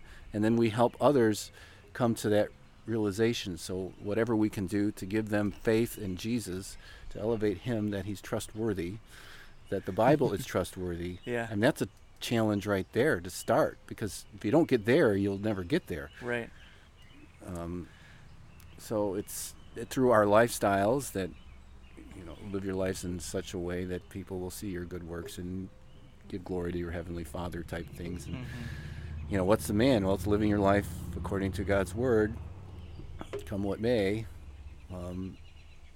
it will differ from you to me because we all have different gifts and different stories that you might handle a situation different than me. Yeah. But it comes down to, do we trust God in all that we're doing in our lives? And are we looking to put ourselves in places that teach us more? And it's, back to the church journey is when I talk to people, it's like, well, I've come to the Lutheran Church because I think it's the safest, the confessional Lutheran Church, let me put it that way, because I think it's the safest place to be. It's where you're going to get the biggest doses of truth and the least potential of untruth being dished out there. Every place else I've found, they leave a lot out. Yeah. And there's other things that don't belong there. And so for people who are like, well, Lutherans are so boring, or there's just whatever issues they have, it's like, but when you come down to scripturally, what are they teaching and professing? And are they struggling as an organization, that's the right word, to stay faithful to that? And is there a history of that? There certainly is. I mean, that's where it started. Was with the whole struggle. The church has gotten away from this. We need to bring the church back to the truth. I know this wasn't meant to be a commercial for the Lutheran Church, but it just, as I think of men out there, where do I start? It's getting yourself informed of where the truth can be found, and your church is a big part of that. And if your church isn't supporting you in that, it's going to challenge everything else. Now, I've been on the other side where I was doing all my own research because my church taught that, and what's the real truth? So I was forced to dig myself. Well, and they should still, you should still do that regardless of your church body. Right. Be a good Berean, as you say. Right. Yeah. Yeah. Absolutely. Absolutely. Yeah. Well, who were the Bereans? The one that took what Paul was teaching, and he commended them because they went back and dug into the scriptures to find out if what he was saying was true. And I know that was one of the things that was so refreshing to me about the confessional Lutheran pastors and everyone I've met, and I've met a few now. Their humbleness and their willingness to throw whatever you want at me. Yeah. And it sometimes it's the ability to say, I don't know. Yeah. True. That's a good question. And there's a whole lot of I don't know. There's a lot we don't faith. know. I mean, God's only He hasn't revealed everything to us. Yeah. He's given us, as I understand, enough of what we need to do what we need to do in this life. And I think that's a struggle, if I understand a lot of different denominations, if a lot of churches want to fill in the blanks. Yeah. And confessional Lutherans are willing to admit there's a blank there, and we just simply don't know. Yep. Yeah. And they're humble enough to say, we don't know. It says, this is all it says. It doesn't say more than that, like the issue with the Eucharist. Yes, it is Christ's body. What does that mean? We don't know. He didn't say what it means. Yeah. If I understand it correct. It's not transubstantiation. It's not just an image. It's not just a remembrance. He would have had to say more in order for it to be those things. Right, but he didn't. Yep. So back to, going back to the foundational things. We're driven back to what has God said, and do we believe him or not? Yeah. So this is what he said. He said, it is my body. And that's all he said. So I guess that's good enough for me. Yeah. And then you step back and you say, but that can't be. It's like, am I one to tell the Creator what can and can't be? Yeah. I created even the literal... Oh, sorry, I interrupted you. But the literal figurative... I just interrupted you again. But the literal figurative language argument. Like the portion of Scripture that says... if you have faith as small as a mustard seed, you can tell a mountain to, fall into the sea, and people will say, well, that's figurative. You say, well, but is it though? Because if you have that great faith, then your will also line up with the Heavenly Father's will, and you're not going to tell a mountain to fall into the depth of the sea unless the Lord's will is for the mountain to fall into the depths of the sea. In which case, it's not me making it; it's Him making it fall into the depths of the sea. So, you can go in circles. Faith always comes back to faith in what God has done or is going to do. Yeah, and that comes back again we talked about the conscience and being our conscience relieved. What has God said about our conscience and how it can be relieved? He's stated it clearly, and it's simply you accept, however you want to word it, accepting Christ, believing in the gospel. Yeah. It's something he gives, and it's something we receive. That's it. Yeah. There's nothing we can do. Yep. There's nothing we can do to earn it. We can't add to it. But that's too simple. There's got to be something. Yeah. But no, he said it. I forgive you because I ordained to forgive you based on what I did. You just believe it. Yeah. And that's it. That's it. Yeah, that's it. There's no boasting. There's no bragging. You can never look up and say that there's anything you did to deserve it. Mm-hmm. And then your life experience goes to tell you, as you get to know yourself more and more and more, man, how deep the sin runs in me. Yeah. It's like drilling down. I don't like to drill down. I'm grateful that God doesn't ask me to look inward. Yeah. Because when I do, it's not a pretty picture. Right. It's He says exactly the opposite. He says, give it to me. right. Keep your eyes on me. And so it's again back to trusting what he says. And then our journey is, well, where does he speak? Yeah. And that, again, has been my experience with the arguments is where and when and how has God spoken. Right. Exactly. Yeah. Well, thank you for sharing all that. That's fantastic. It was a great conversation. So you play a lot of music.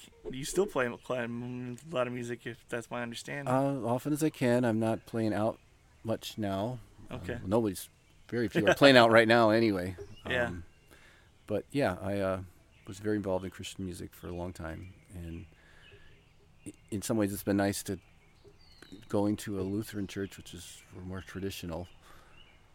And I was so involved I got to the point where I couldn't be involved in church if I wasn't into music. Oh, right. Yeah. It almost become like a drug Yeah. to me. I want to be out, performing and whatever it was. And so. Well, in many ways that's a good thing, but it can be too much. Oh, and for 30 years you've been Yeah. out front. Right. That becomes your It's hard to crutch take in a seat. some ways. It's hard Yeah. to. I got to the point where it's like I can't even sit in the congregation. I've thought about that a lot too, as like even just like being a part of a choir or doing that kind of thing, where you say, it makes it more difficult to worship sometimes when you are performing. It makes it at times more difficult to worship, is my experience. For me, it was I'm the thinking about the easiest when I was performance leading, and that's right. yeah. I'd like if I was leading, it was easy. Oh, I can't explain it. It just yeah. That's it's a gift. It's a gift of the It was Spirit. harder for me not to be leading. Yeah. To be sitting in a congregation, because then I'm just, what's the guitar player playing, and how are they arranging that song, and what's coming next, and Yeah. then my technical mind is, Yeah. it's Yeah. because that's what you do. You're constantly listening to the music, and how can you do it better, and when you're playing, you're just Spirit doing pushing you out of your comfort zone. it. Yeah, and so I don't understand a lot of the Lutheran. I say Lutheran music, it's church hymns and stuff, but I'm not an organist, and so I don't have to. My mind doesn't go there. It's That's an interesting perspective. I've never heard anybody talk about that before, but it makes sense that you would. Feel that way. I'm not thinking about how they're doing it. Right. They're just doing it. And Yeah. But if it was contemporary music, I'd be all over, because I play multiple instruments. So Yeah. What's the piano player doing? What's the bass player doing? The drummer, and Yeah. especially when you're recording, you're putting all this together. And anyway. Yeah. So if somebody wanted to hear you play, what do they have to do? Convince somebody to find right now to let me play. So. Well, who have you been playing with lately? Just in an acoustic trio. Okay. And a few other. I've played in a band that does. It's mostly secular music. I'm not doing Christian music right now. I'm not who's gonna that? get into it. Say that again. Who is that band? Oh, there's a guy named Will Kruger, Okay. not far from here, and he does a singer-songwriter show. Okay. And I've played in his band a few times, Okay. and just again had a acoustic trio that Yeah. plays at different restaurants and Yeah. stuff. That's Okay. dime a dozen bands out there now. Yeah, I mean, I right. could play a lot more if Right. I chose to. I'm a grandfather now, and Yeah.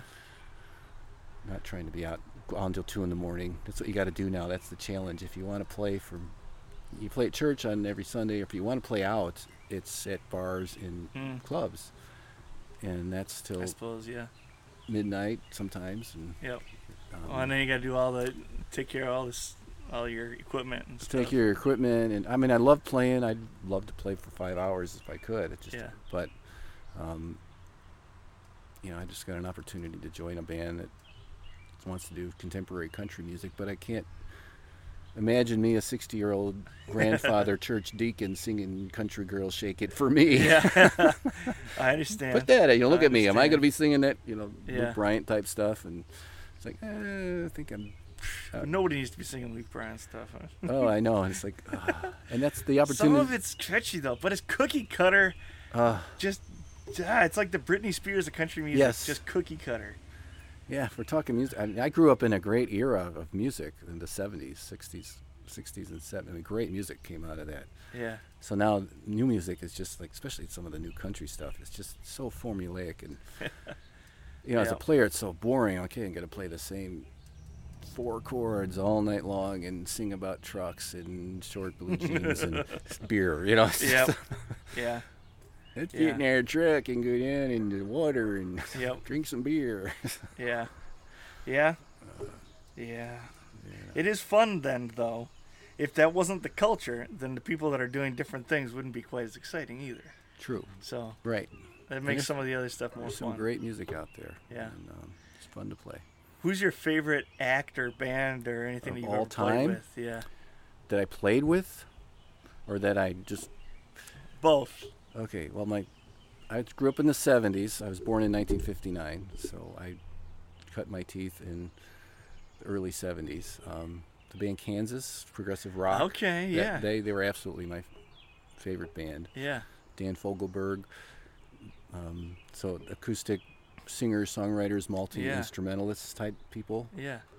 And then I was introduced to Earth, Wind, and Fire and some of that music, so I really came to like that. Now, there was 2 bands I suppose are my favorite. The band when I was in college that played Earth, Wind, and Fire and Aretha Franklin and all that. That was a blast. I still know these guys, and that was a lot of fun. And the music, because it was so. The best experience as a musician is when you're grooving and when the band is clicking. Yeah.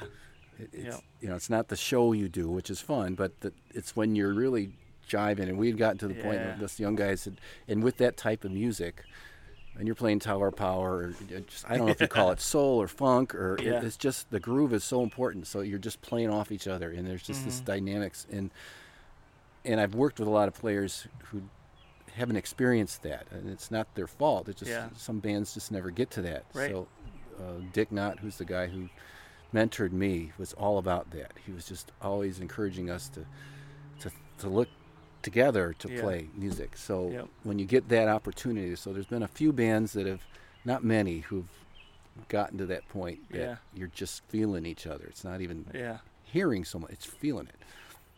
Yeah. And there's this sense of you live for getting a rise in one of the other band members. So you do something and they turn around and go, "Oh man, that was awesome!" And that makes your night when you. Yeah. And so, that's the kind of music I try to do that when you play with people, to do something that the audience may or may not get it, but your other bandmates do. Yeah. And that's the fun part. Absolutely. When the bass player turns around and goes, "Oh yeah, that was awesome." Right. Well, and then to build that culture where you can do that with each other, where you can throw somebody for a loop a little bit every once in a while, and they'll respect it and they'll do it for you as well. It makes the band better. And it's not I'm going to play this better than you. It's not that I'm going to top you. It's like, oh, how can we groove together now? It's like, and I was playing in a band of a bunch of tech directors, so we played at tech conference once. It's called Big Data. That's fantastic. And I was playing guitar, and there was horn Sounds players. like a group that should play math metal or something. Yeah. And one of the guys, he'd rewrite songs, and we'd change the lyrics to whatever, and educational type lyrics. It's awesome. But we hadn't worked together as a band. We just rehearsed once and then played. But halfway through the night, whatever song, it was kind of a funky song. I don't remember what it was. But I started, we got into it because everybody's just kind of doing their own thing and looking out. And I started doing some things and rhythmically. And I noticed they'd turn and go, "Ooh, that's kind of cool. And then they would do something back. And then the band got attention of each other. It hadn't happened before. It's like, now you're getting it, guys. Now it's like we're listening to each other. Yeah. Because the joy of music is this group dynamic of creating something. I don't know if you've ever heard of this lady named Carol Kay. I don't think so. It's way before your time. Ever hear of the Wrecking Crew? There's a movie out called The Wrecking Crew. These were studio musicians. Glenn Campbell was one of them. Okay, I know who Glenn Campbell is. In the 60s, out in California. So everything the Beach Boys did and hundreds of records, they played all the music for it. Okay. And they never got credit. Their names were never on a record. Yeah, I'm familiar with the... Yeah. Okay. And these were top-level musicians. Right. And Phil Spector was one of the producers, and they did the Beach Boys, and they did Simon and Garfunkel, and you name it. Anybody recorded for like a 5-year stretch, these guys played on the records. And many years later, Carol, she was a lady, she was playing bass and guitar, and mostly she became a bass player.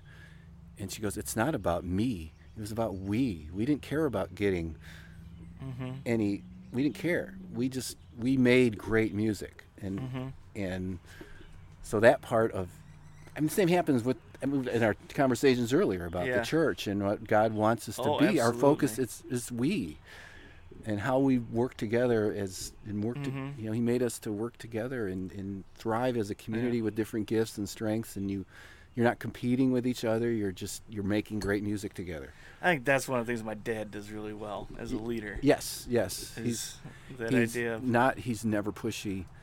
He's always super patient. And I just respect the heck out of him.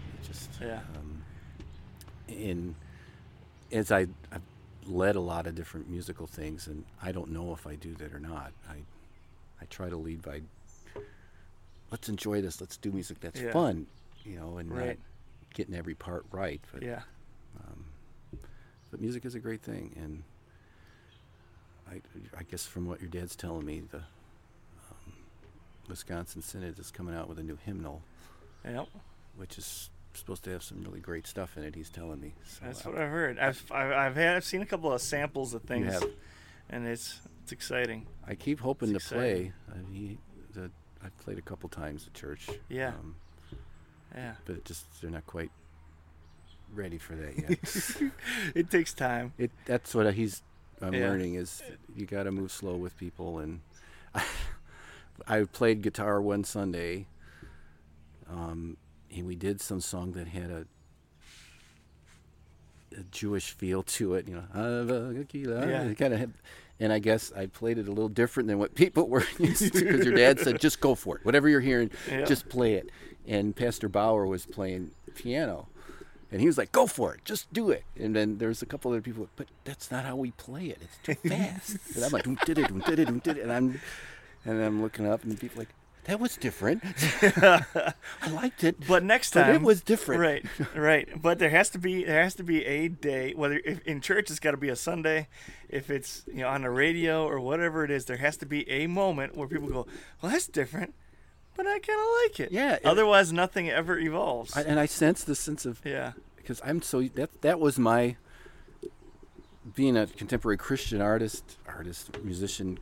In the Catholic Church, that's what we did every week or every time we played. We were bringing in music they wouldn't normally play. I suppose, We were I was rewriting, because the liturgy was there, very similar to what we do, really similar to the Lutheran liturgy. So all the psalms and the responses, I don't read music, so we'd see that and it's like, that doesn't mean anything to me. So I would just rearrange it, and do some of them were pretty hip, and it was just me and two female singers and another guitar player, and so I was having fun just rewriting the liturgy, because I couldn't do it any other way. It's like, none of us read music, so we couldn't do it as it was written. So it's like, and the priest was like, "Go for it, that's great."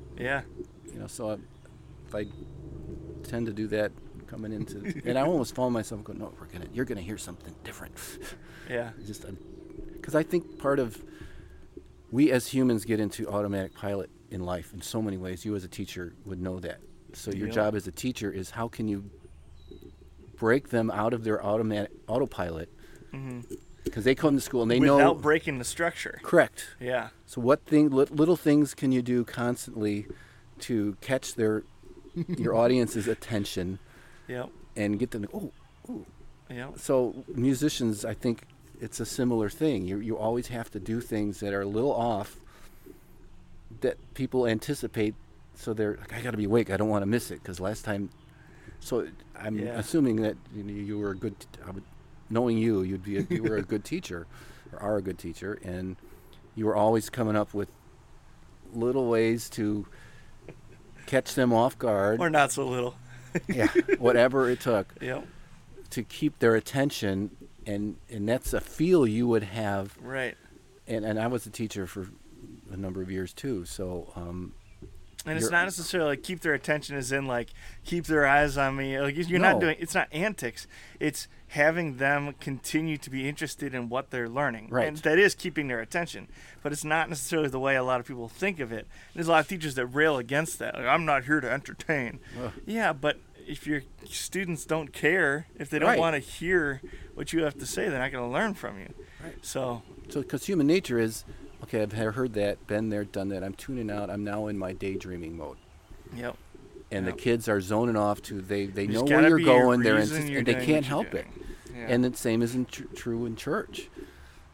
Okay, that's been my frustration with the liturgy, is that if you do things by rote the same way, people will just go through the motions. And it's like, when you're driving somewhere and you get home and you don't remember where you were. Mm-hmm. It's like, wait a minute.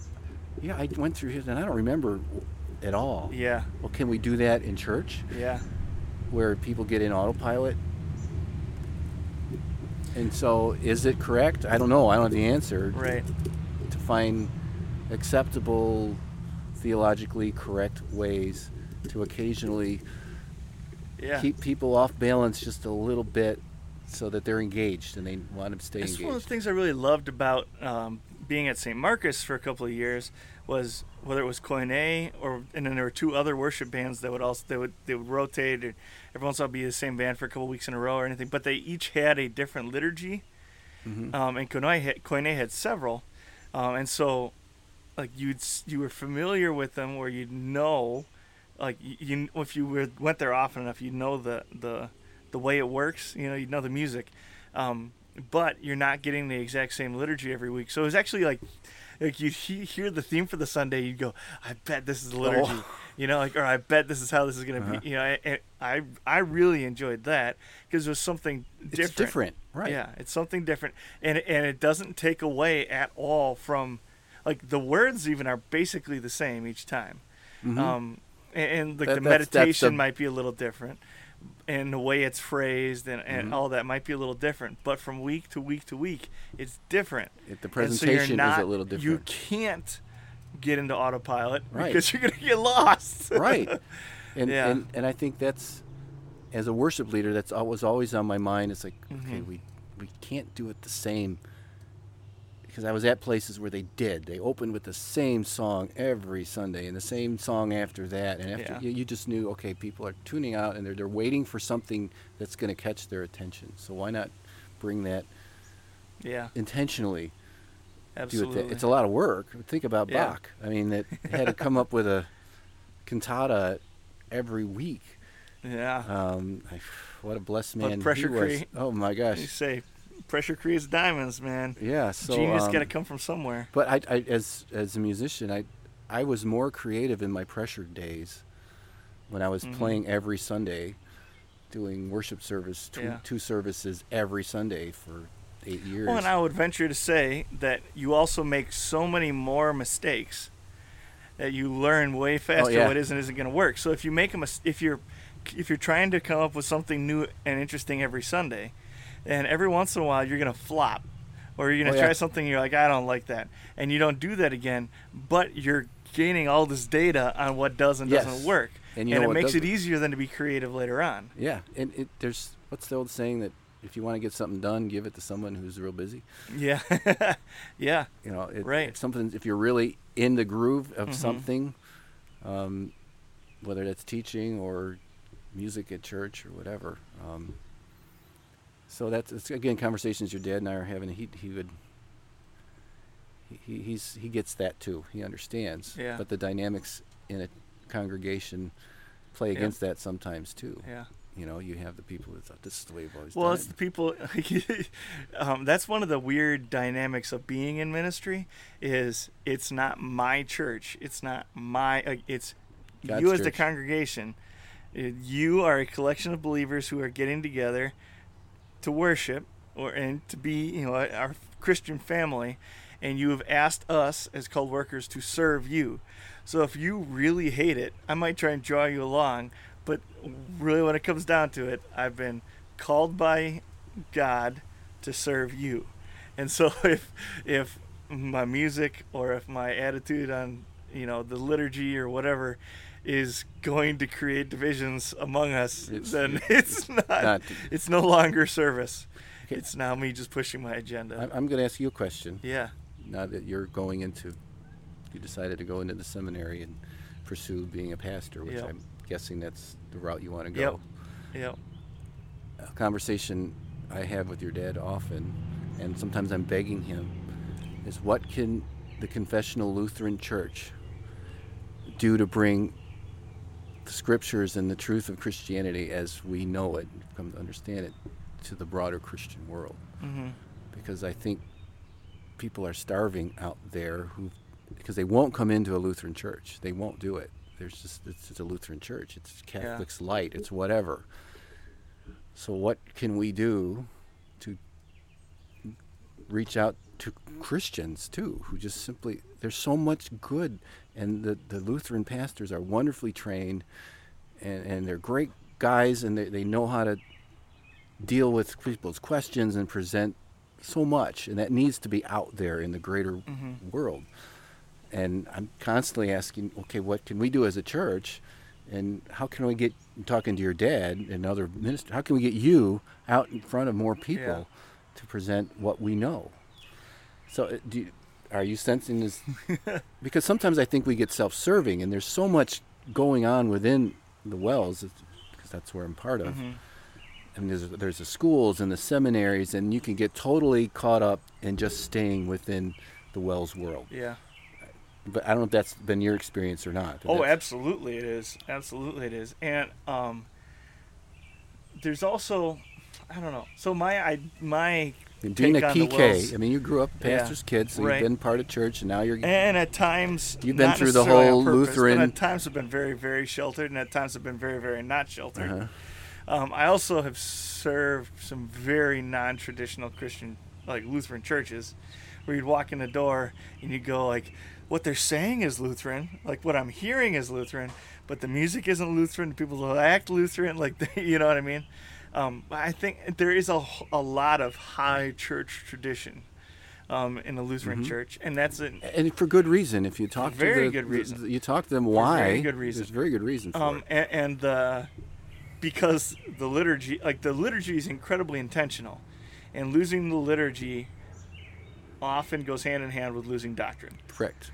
And the other piece of it is the way it's presented is in the roots of the church, where you, like, most of the people, like, if it's the Lutheran church basically was a faction of the Catholic Church that broke off. This is a really general way of talking about it, but essentially a faction of the Catholic Church which broke off and changed their doctrine, right? Or returned to true doctrine. And so you have a very high church tradition, and it's rooted in very high church tradition, and that's something very comfortable, and so it continues to be comfortable, because that's what you, like, when you think of church, that's what you think of. But if you're going to reach people from outside, it sometimes raises the barrier to entry from people who are not part of the high church tradition. They might believe doctrinally the exact same things as you, but they aren't comfortable in your church environment because of just how very different it is. And in some ways you can kind of say, get over it. Get over it. If you really do believe this, and if this really is the doctrine you want, then it shouldn't be such a barrier. But it's also, if you say get over it, you're going to lose a lot of people that you could have shepherded. And so I would say breaking down some of those high church barriers. So you'll be going into at some point, once you Yeah. you do your, I don't know if they call it internship's not the word, but Yeah. Well, so at some point you'll be supporting a church, and Right. then you'll have probably the option to start your own church if you care to perhaps, do yeah, that. That's an option to do Yeah. a missions church. But, someday. I think my skill set lends itself to that. I think. yeah, well, that's what I've told your dad often. I'd love to unleash your son. Ah, man, And I people like you on. We need, and I encourage him not to get. That's my request. Yeah. Because my heart is for the people that I know in the greater Christian world outside of the Lutheran Yeah. Church to discover what I've. Yeah. And so who can bring that? And now that fighting for the faith is great at doing that. Yeah. He's really good at that. That's exactly what he does. He reaches out to evangelicals and he brings their world to them, and then interprets it in light of the Lutheran approach. Mm-hmm. Well, and there's also a lot of evangelical churches who are, quote, high church and have a similar liturgical setup. Mm-hmm. And so when you go to so faith isn't even close to what your really, really, like, not conservative as in doctrine, but really conservative traditional Mm-hmm. churches where like kind of what you were talking about is the same pieces on the organ every Sunday, Mm-hmm. and the liturgy is exactly the same word for word. Nobody even has to pull out their hymnal because they know all the it by heart. words, They and can say it in their and- sleep, which they right, are. exactly. Sorry, yeah. I shouldn't say that. That's judging people. Well, but it's true, and it is a very real thing, and it comes with its own set of issues, and it comes with its own set of blessings. But it's difficult for somebody who comes from like a big non-denominational church who looks around one day and says, you know what, this just isn't quite right. And they go on the website, they look at our doctrine, and they say, I think that's what I'm looking for. Mm-hmm. And they show up, and there's a pastor wearing a robe in the front, which isn't wrong. I'm not saying that, but Right. the pastor wearing a robe in the front, and the only interaction he has with the people on Sunday is when he's wearing a robe in the front, right? And he shakes hands, and everybody calls him pastor, and it's all very formal, right? Mm-hmm. And then they never have a personal, like, not churchy interaction. Right, and that's a challenge for, I think, what my experience has been with Right. the Wells is we're getting clobbered by the evangelicals. Really good at on the personal connection with people level, yes. because they focus on that so strongly, and then they just fall off. It's a mile wide. Really and good inch at policing our doctrine, but when that's taken to the extreme, it makes it very difficult to do effective evangelism. Deep. Yeah. I totally agree with that. I one of the things I'd like to encourage is how can you take the newbie to the high church approach and have it translated for them But as you can it's disguise it. And you don't even need to disguise it. So you can do high church without an organ, without... so high church isn't actually the musical style. High church is the liturgy Okay. involved. That's the highness of it. Yeah, I hate the term, and Well, I'm probably I wrong. grew up Catholic, and but- we had high masses and low masses, and Right, exactly. that was my whole life experience. Oh, this is a high church Sunday, so there's incense and there's Yeah, gold leaf covered robes and more music. And right. And you can, but the most important thing is the content of the worship Yeah, service. correct. Could And you, you can do that that with any music. I would. You go down to the Caribbean, they got steel drums and acoustic guitars and all kinds of. And that's the you know, conversation I've had coming in with. Don't change a word. change the music. Just change the style of the Yeah. music, so that it's because you want the words to get through. It's not the music that matters. Yeah. I don't know. But then I had that conversation with a Missouri Synod pastor, and it was wonderful.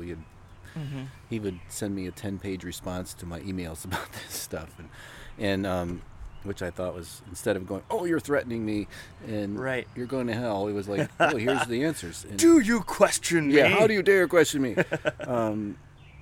But he was saying his experience has been that when we let go, we loosened up on the music style, our doctrine went away. That's just been our experience, because every time we loosen up on that, it's not very long before doctrinally. So he would say there's a connection between the style of music and the purity of the doctrine. Somehow he wouldn't. He may not explain that, but that's the way I understood. My pushback would be then you're doing it wrong. Yeah, maybe. Maybe I'm simple-minded. I don't know. Yeah, I was just like, but I don't. I mean, to me, I could write a liturgy in the music style I know, which would reach out to the people I know, and it would say the same thing. Yeah. It just would be in a style of music we all that's comfortable to us. But then, we'll But talk about a lot of churches don't have a you. True. And so they have to take what is given to them, and there is a whole lot of wishy-washy, bland. Yeah. There's the, nothing worse either than going into a Lutheran church and having a bunch of people who don't play contemporary music very well, who are trying to play it. Contemporary music can be. Oh, it's almost like you shouldn't do this. It's almost like you're doing a disservice. What can you do well? Yes. What and it's like can you do they're well? trying to do it, and their voices, they're just not good players. So they're doing a disservice. So I've seen that side too. My dream would be an ambidextrous congregation where you can in the same service, and Siloa in many ways is able to do this, and especially we had a concert level organist for a very long time, which made it even better, and even easier when you can have someone who does it really well. But the idea of you begin with a traditional Lutheran hymn, and then your psalm of the day is just rip-roaring gospel, and then your sermon hymn is a very traditional Lutheran hymn played on the organ, and then your offertory is a couple of kids playing guitar, and then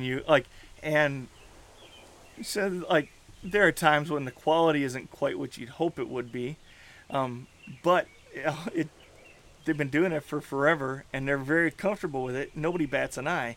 We have other people who come from churches that are predominantly gospel music, and they hear a hymn and they go, "What? I don't even know how to sing this," right? And then you have a whole bunch of white folks come in and they hear the gospel music and they go, "What are they doing?" God forbid. What? And you go, "Well, listen to what they're saying." Yeah.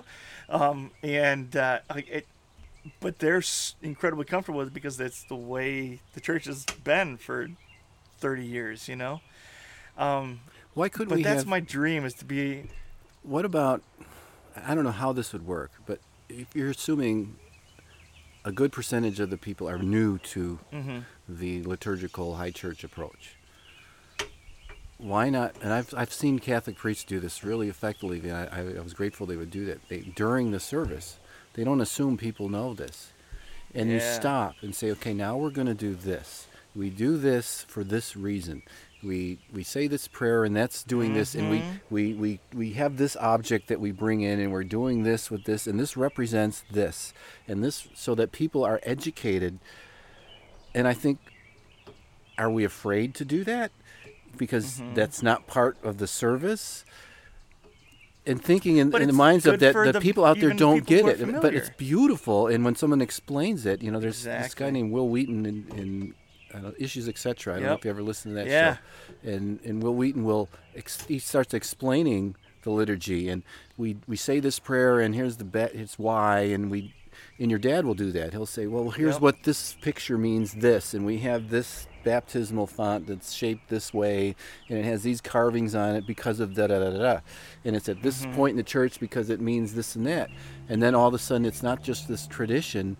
It really becomes like a deeper meaning. And then, so how could we incorporate that? Yeah. And part is like, as I was talking to your dad, like, well, can we have people I don't know what the word would be, as they come into the church, like mentors that they go with, that they can, if they choose, they may not want to do that, but if someone chooses, we'll sit with you, and then you can ask us questions. Why do we do that? And why do we do this? And then before church, say, okay, here's today's service. Here's why we're doing it this way. It's it's this church calendar we're celebrating, we're remembering this thing.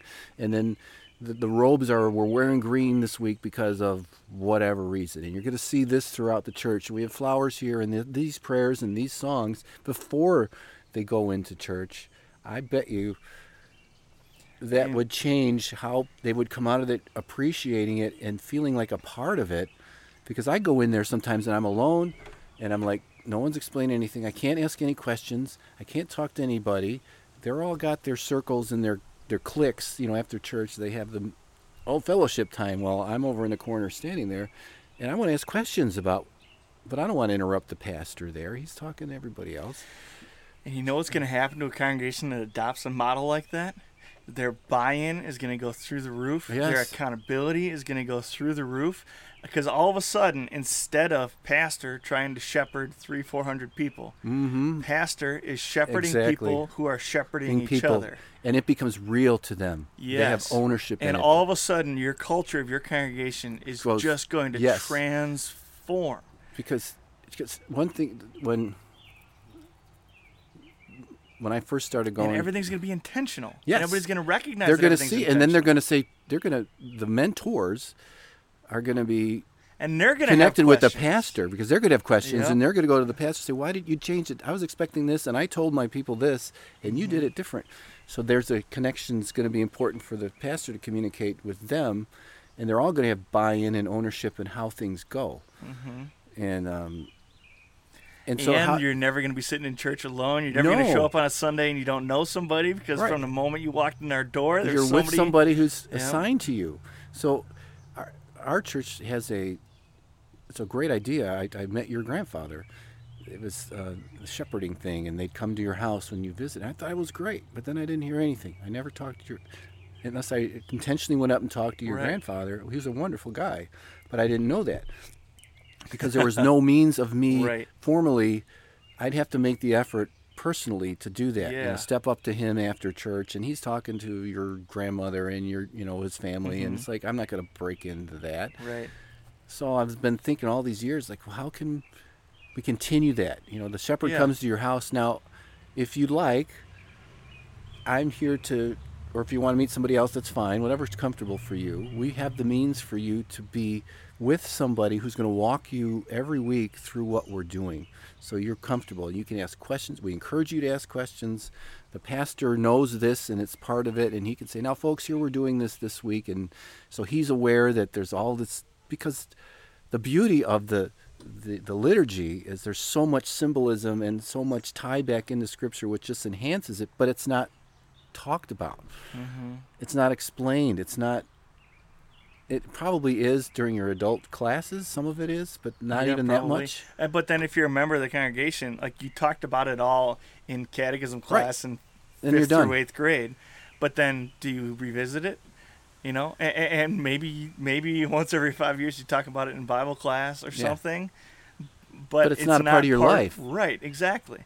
And it's going to be enriching for the people who, even if they're not actively mentoring someone, even if they're not, just hearing it again and again is going to help you remember why it's important. Because what's the purpose of the liturgy all along has been to take Christian truths. Yep.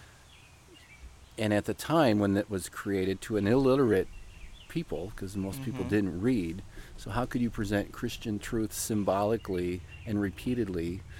And that was done through the architecture, through the artwork, through the songs you picked, and the way the prayers were done. All of that was the assumption that these people aren't getting. It's not the theologians that they're reaching out to. Yeah. People, you're studying constantly, and I'm fortunate to be the type that just wants to read. So I'm consuming all this stuff. So by the time I get to church, I've been reading about this all week.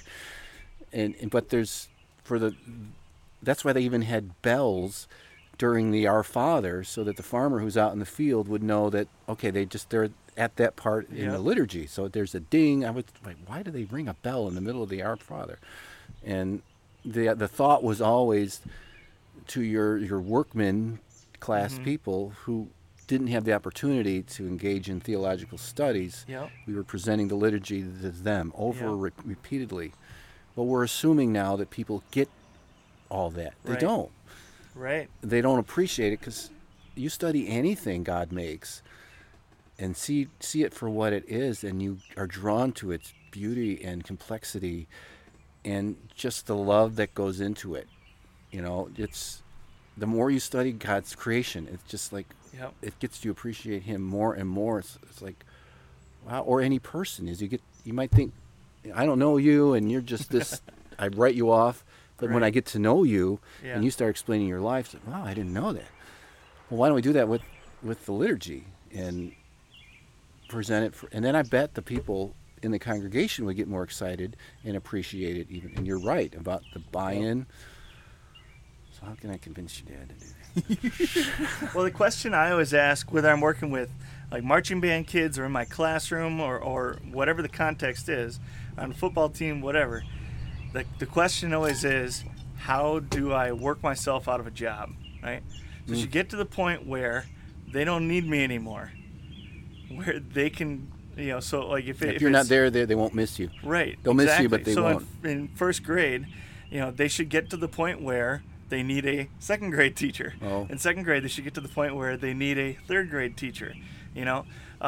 For in like when we were working with high school band kids, because we'd take them on tour, and they were like, basically it'd be, how much can we get the kids to do that we don't have to do? So it should get to by the end of the season, we should show up somewhere. There should be a director standing there, and the kids Are ready to take go. care of business, right? So they set everything up, they load, they unload, they even like to the point where they were accountable for like lights out times and things like that. Like there'd be a specific person. They led devotions, they do all of that, right? But then we lose that model, and that's how good corporations, that's how good organizations run. And a lot of times we'll lose that as a church, where we have someone, and sometimes it's not even the pastor, but someone who sits at the top and makes Does it all. decisions and does it all. And say there are plenty of situations where it's the pastor. There's plenty of situations where it's not even the pastor, where it's somebody else, whether it's the person with the biggest pockets or the loudest mouth or whatever it might The be. nastiest one. Sometimes it's the pastor's wife. Yep. But it shouldn't be pastor-centric at all. It should be Christ-centric. And when it's Christocentric, it's also going to be And everybody's people-centric. connected to Him. right. Because everyone's connected to Him. If we're Christ-centric, Christ tells us to serve each other. Therefore, a people-centric church is also going to be Christocentric. Nope, other way around. A Christocentric church be is people-centered. automatically going to be people-centric, not necessarily the other way around. So how do we get there and do that? It's a As good you're question. going into this phase of your life and will have the ability to do that. Yeah. See, I'd like you to come to my hometown. There isn't there and I found this to be true in my search for finding a safe confessional church in the Chicagoland, Milwaukee area. You can count them on one hand, Yeah. literally Right. one hand.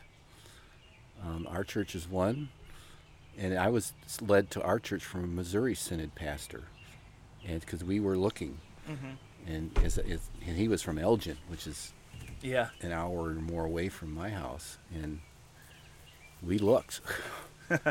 And so how do we bring that out there? I mean, we need, I don't have an answer for that. I It's don't like, I either. wish there's nothing in my town. There's nothing. Yeah. There's a lot of Lutheran churches, and I've been to a lot of them. It doesn't take long to, Right. you walk out going, well, they don't get it. Yeah. And it makes you sound divisive, but there's certainly a need for young guys like you. I told your dad a lot this. Can you send someone to Johnsburg or McHenry to start a confessional Lutheran congregation there? Because I have friends who just, I mean, to ask people to drive an hour, I suppose I get it, and we should be willing and able to do that as Christians if that's what it takes. But how really are you going to get invested in other people and other believers in your church? Difficult. In a community that's It's an very hour away, difficult. that you don't know them, you don't know the community, your kids can't get to know their kids, you have to drive an hour to do anything. So really to have a dynamic church, it should be in a community. Right.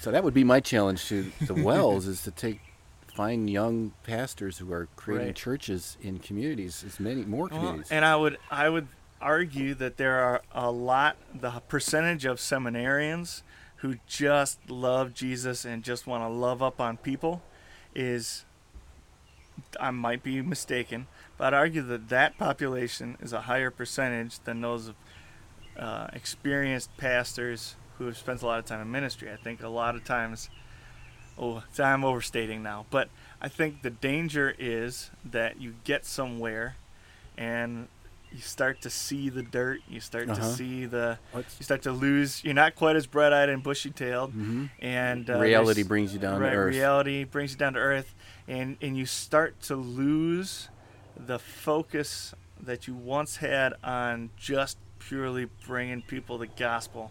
You start worrying about other things. And some of them are important things, some of them aren't important things, but it starts to bring your focus away from your true purpose of bringing the gospel first to your congregation and then to your community. And then you wonder, the early church, there weren't big congregations.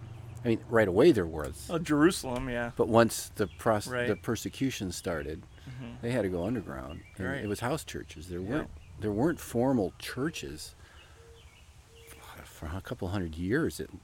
But the persecution even went on then at Diocletian and stuff, and not until what's his name, Constantine, where it became the religion of the kingdom. So the church thrived and grew like crazy in a house church setting. Yeah. We seem to be really hung up on, we have to create this place. My experience is once the building goes up, it changes everything. The building. That building is where you find God. The building becomes the mission, and the people who take care of the building become the power centers, because it just takes money and it takes time and effort to keep the building going. Yeah. To pay for it, to pay the taxes, and I've seen churches that were dynamic. They're meeting in a school, and they were growing like crazy, and they were very strong, people-centered. They build a building, and everything changed. You lose that militant attitude when you're the church militant. When you're struggling, when you're fighting, you're in it together. You're struggling. But it's about this people. Bond. You're not.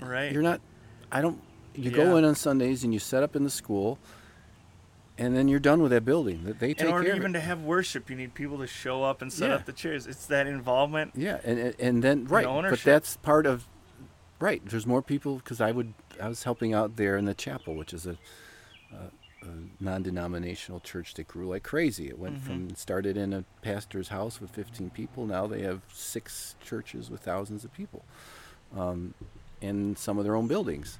But I was there when they went to their own building, and now they have to raise money. So now it changes the dynamic. As a pastor, you could see why pastors would burn out, because now their job is not being the spiritual shepherd anymore. It's making sure the building stays open and they pay their taxes. Yeah. And you may want to cut this out of the message, but it happened to our church. Oh yeah, they built this big building that was way beyond run out of gas. Our ability to fund, and the money wasn't there. And now all this effort and time is spent on raising money to pay for the church building. Yeah. And just think if that time and effort was spent on people, or because I would think, man, we're this 9-week campaign to raise money, but I've never heard a campaign to bring a friend. Yeah. Or a campaign to get to know the person sitting in the pew next to you. What if we really tried, and they pushed that hard, and had elders in the church sitting like we were talking about, be a mentor to the person next to you. We're going to have this, instead of raising money, and the only time I hear from some people is when they want my money. Yeah. And well, but that's not their fault. They have this building that they're not responsible for. Yeah, and the Father said, I am a jealous God, punishing the children for the sins of the father, or for the sins of their fathers, to the 3rd and 4th generation, right? And we think that applies to, we always talk about how that applies to other people's sin, but also applies to our own decisions, right? My decisions have a trickle-down effect, and when you have a older portion of a congregation, or if you have a, whatever it might be, in this particular case, it was an older generation built the church, and then as that generation is either dying or moving to their vacation homes or whatever it is, they're not necessarily the ones who are paying off the church, and there's a disconnect between the two. But that happens with all kinds of other things. Like, how many evangelism movements have churches push, and they build up this new core of members. They're reaching out to people with the gospel, and they get all these new members in, and then they turn their efforts toward discipling these new members, and then all of a sudden they don't have any more new members coming in. They're going, well, what happened? It's like your focus shifted, and then it's not necessarily bad, but your decision created an outcome, right? And when we there's no doubt that Faith needed a new building. Did you ever see the old building before it got turned into a preschool? They needed a building. But the Lord was already blessing them in the old building. They were already growing like crazy in the old building. And when the new building came around, they were still growing like crazy, and it had very little to do with the building at first. But like you said, you can have that conversation now with 20/20 hindsight, right? And say, what if the building was a little less fancy, and we paid it off a little faster and spent more money on back to my else. statement about the house church. Yeah. Why do we need a building that accommodates 500 people? Even because now my house doesn't accommodate 500 people. But why not have smaller groups that are in neighborhoods instead of making people? Because 500 people have to drive from somewhere. It's not far, but I'm in Johnsburg, and it's the church. Yeah. I don't do life. But then you got two buildings. You got two groups of people. You have a smaller network. I'm just right. That's a good conversation. It's like, but we can't. If we have 3 pastors in here, why not have 3 churches, smaller churches, in the same, one in Antioch, one in Johnsburg, and one in Crystal Lake or something like that? Well, but you're already talking about the shortage of pastors. Right, but they know with studies that a pastor can't handle more than 150 people. That's true. Once you get to that point, then it's an what act of diminishing returns. People to disciple each other, like correct. But then instead of creating 1,000 people church, right? I agree. You go to where the people are, and I agree. And you have communities, and then your neighbor is your church. Instead of my neighbor has a lot of Christians living on my street. They all go to different churches. Yeah. And we don't fellowship at all. I'm totally down with the idea that once you get to like 500, it's probably time to. If you get to 500, it's probably time to start not splitting, but it's time to plant again, if that's the word you want to use. I don't know. Yeah, I just it's just been my experience has been the building grows and the focus becomes the building. Yeah, and then in time, then we have to redo the building. We have to refurbish the building. Now we're going to spend all this money on the building, and as if the building was the draw. And in some places it is. We have a beautiful Catholic church in Johnsburg, which my ancestors built. Yeah, my great grandfather was the first European born in McHenry Township. Really? And my wife's grandfather helped build the church. That's cool. So it's this beautiful building, but the church has become synonymous with the building. Yeah. They don't think of St. John the Baptist as the people. It's this building has become it. So I don't know. Interesting things to think about. It's and I know when you talk to the people who built it, and the reason back to our talk about why did they do certain things? Well, they have this tall spire, this steeple with a cross at the top, because the whole community can look up at any time and see the cross there in the middle of town. But are they intentionally talking about that now in 2020? Yes. Is that the stained glass windows are beautiful gospel depictions of events in the gospel, and it's beautiful. If you've never seen it, go see St. John's Catholic Church in Johnsburg. It was built after cathedrals. It's gorgeous. I mean, it's a beautiful building, and wow. But well, the other temptation is there sometimes too, where you have a church building. So it says, "Well, there's a church building there. We might as well have a church there," and that's not necessarily. Well, it's happening. Well, look what's happening in Europe now. There are tons of church buildings all over the place, and only 2% or less of the population even goes to church. And you have this cathedral that can seat 2,000, and there's 20 people show up. Yeah. Well, as we close out here, the question is, what does it mean to be a man, or what makes a man of God? Great question. Like I said before, it's I think it's different for everybody. I think first one, a man has to seek God and find out what God is asking men to do. I mean, and as you go on that journey and you seek after God, He will show you in your life how that means. Now, it doesn't mean you can go off that, if God's having me do some crazy things. I tend, I think, to rotate around certain things. That if you're looking to God's Word, there's only so much that it says about men. Right. But I think it starts there. And if you're looking for that answer, seek Jesus, who was the man, the God-man. And He will, as you seek to know Him and emulate how He lived, I think that will come out of your life, because that's the direction He'll push you. Yeah. And how that works out on a day-to-day basis will vary depending where God needs you to do at that particular time. Yeah. So it's all about following Him. It's following Him, and that's a simple answer, but that's really... It's a simple truth. Yeah, it's simple and it's easy, but it's easier said than done. Easy to know. Yeah. Not so easy to do. Yep. But it's not a complicated. We tend to Yep. overcomplicate things. We do. Just seek Him. We do.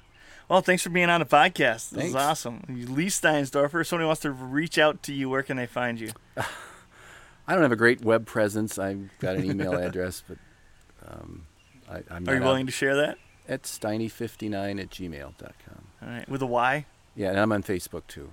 But Okay. actually, I don't go there a lot. My wife does. But I don't either. The more time I spend on social media, the harder time I have living real life and being spiritually Correct. disciplined. So. And I found with my son, the real life is, I don't miss movies and TV shows. The real life has become very interesting lately. Yeah. Very. The less time you spend online, the more interesting real life becomes. Yeah, well, I can't say I'm not online, but where I'm going online. Yeah, that's true. That's true. The less recreation. Yes. That's not even. That's not. Yeah. I guess it kind of is. I'm learning online. Yeah. I'm studying. I'm trying to Right. dig into what's going on in the world today, and right. who's telling the truth and who's not, Right, which is exactly. a real challenge. Yep. Yeah, thinking independently is becoming more and more difficult, and it's almost frowned upon is to think independently. No, right. Group. Yep. Big brother. Group think is where it all Groupthink, is. Yes.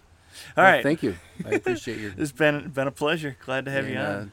God bless you in your seminary adventures. Thank you. Okay. Thank you. It'll be fun. I'm Charlie Hingemach. Go be the man God created you to be. Oops, I gotta log out. Don't go too long. No. 4 episodes.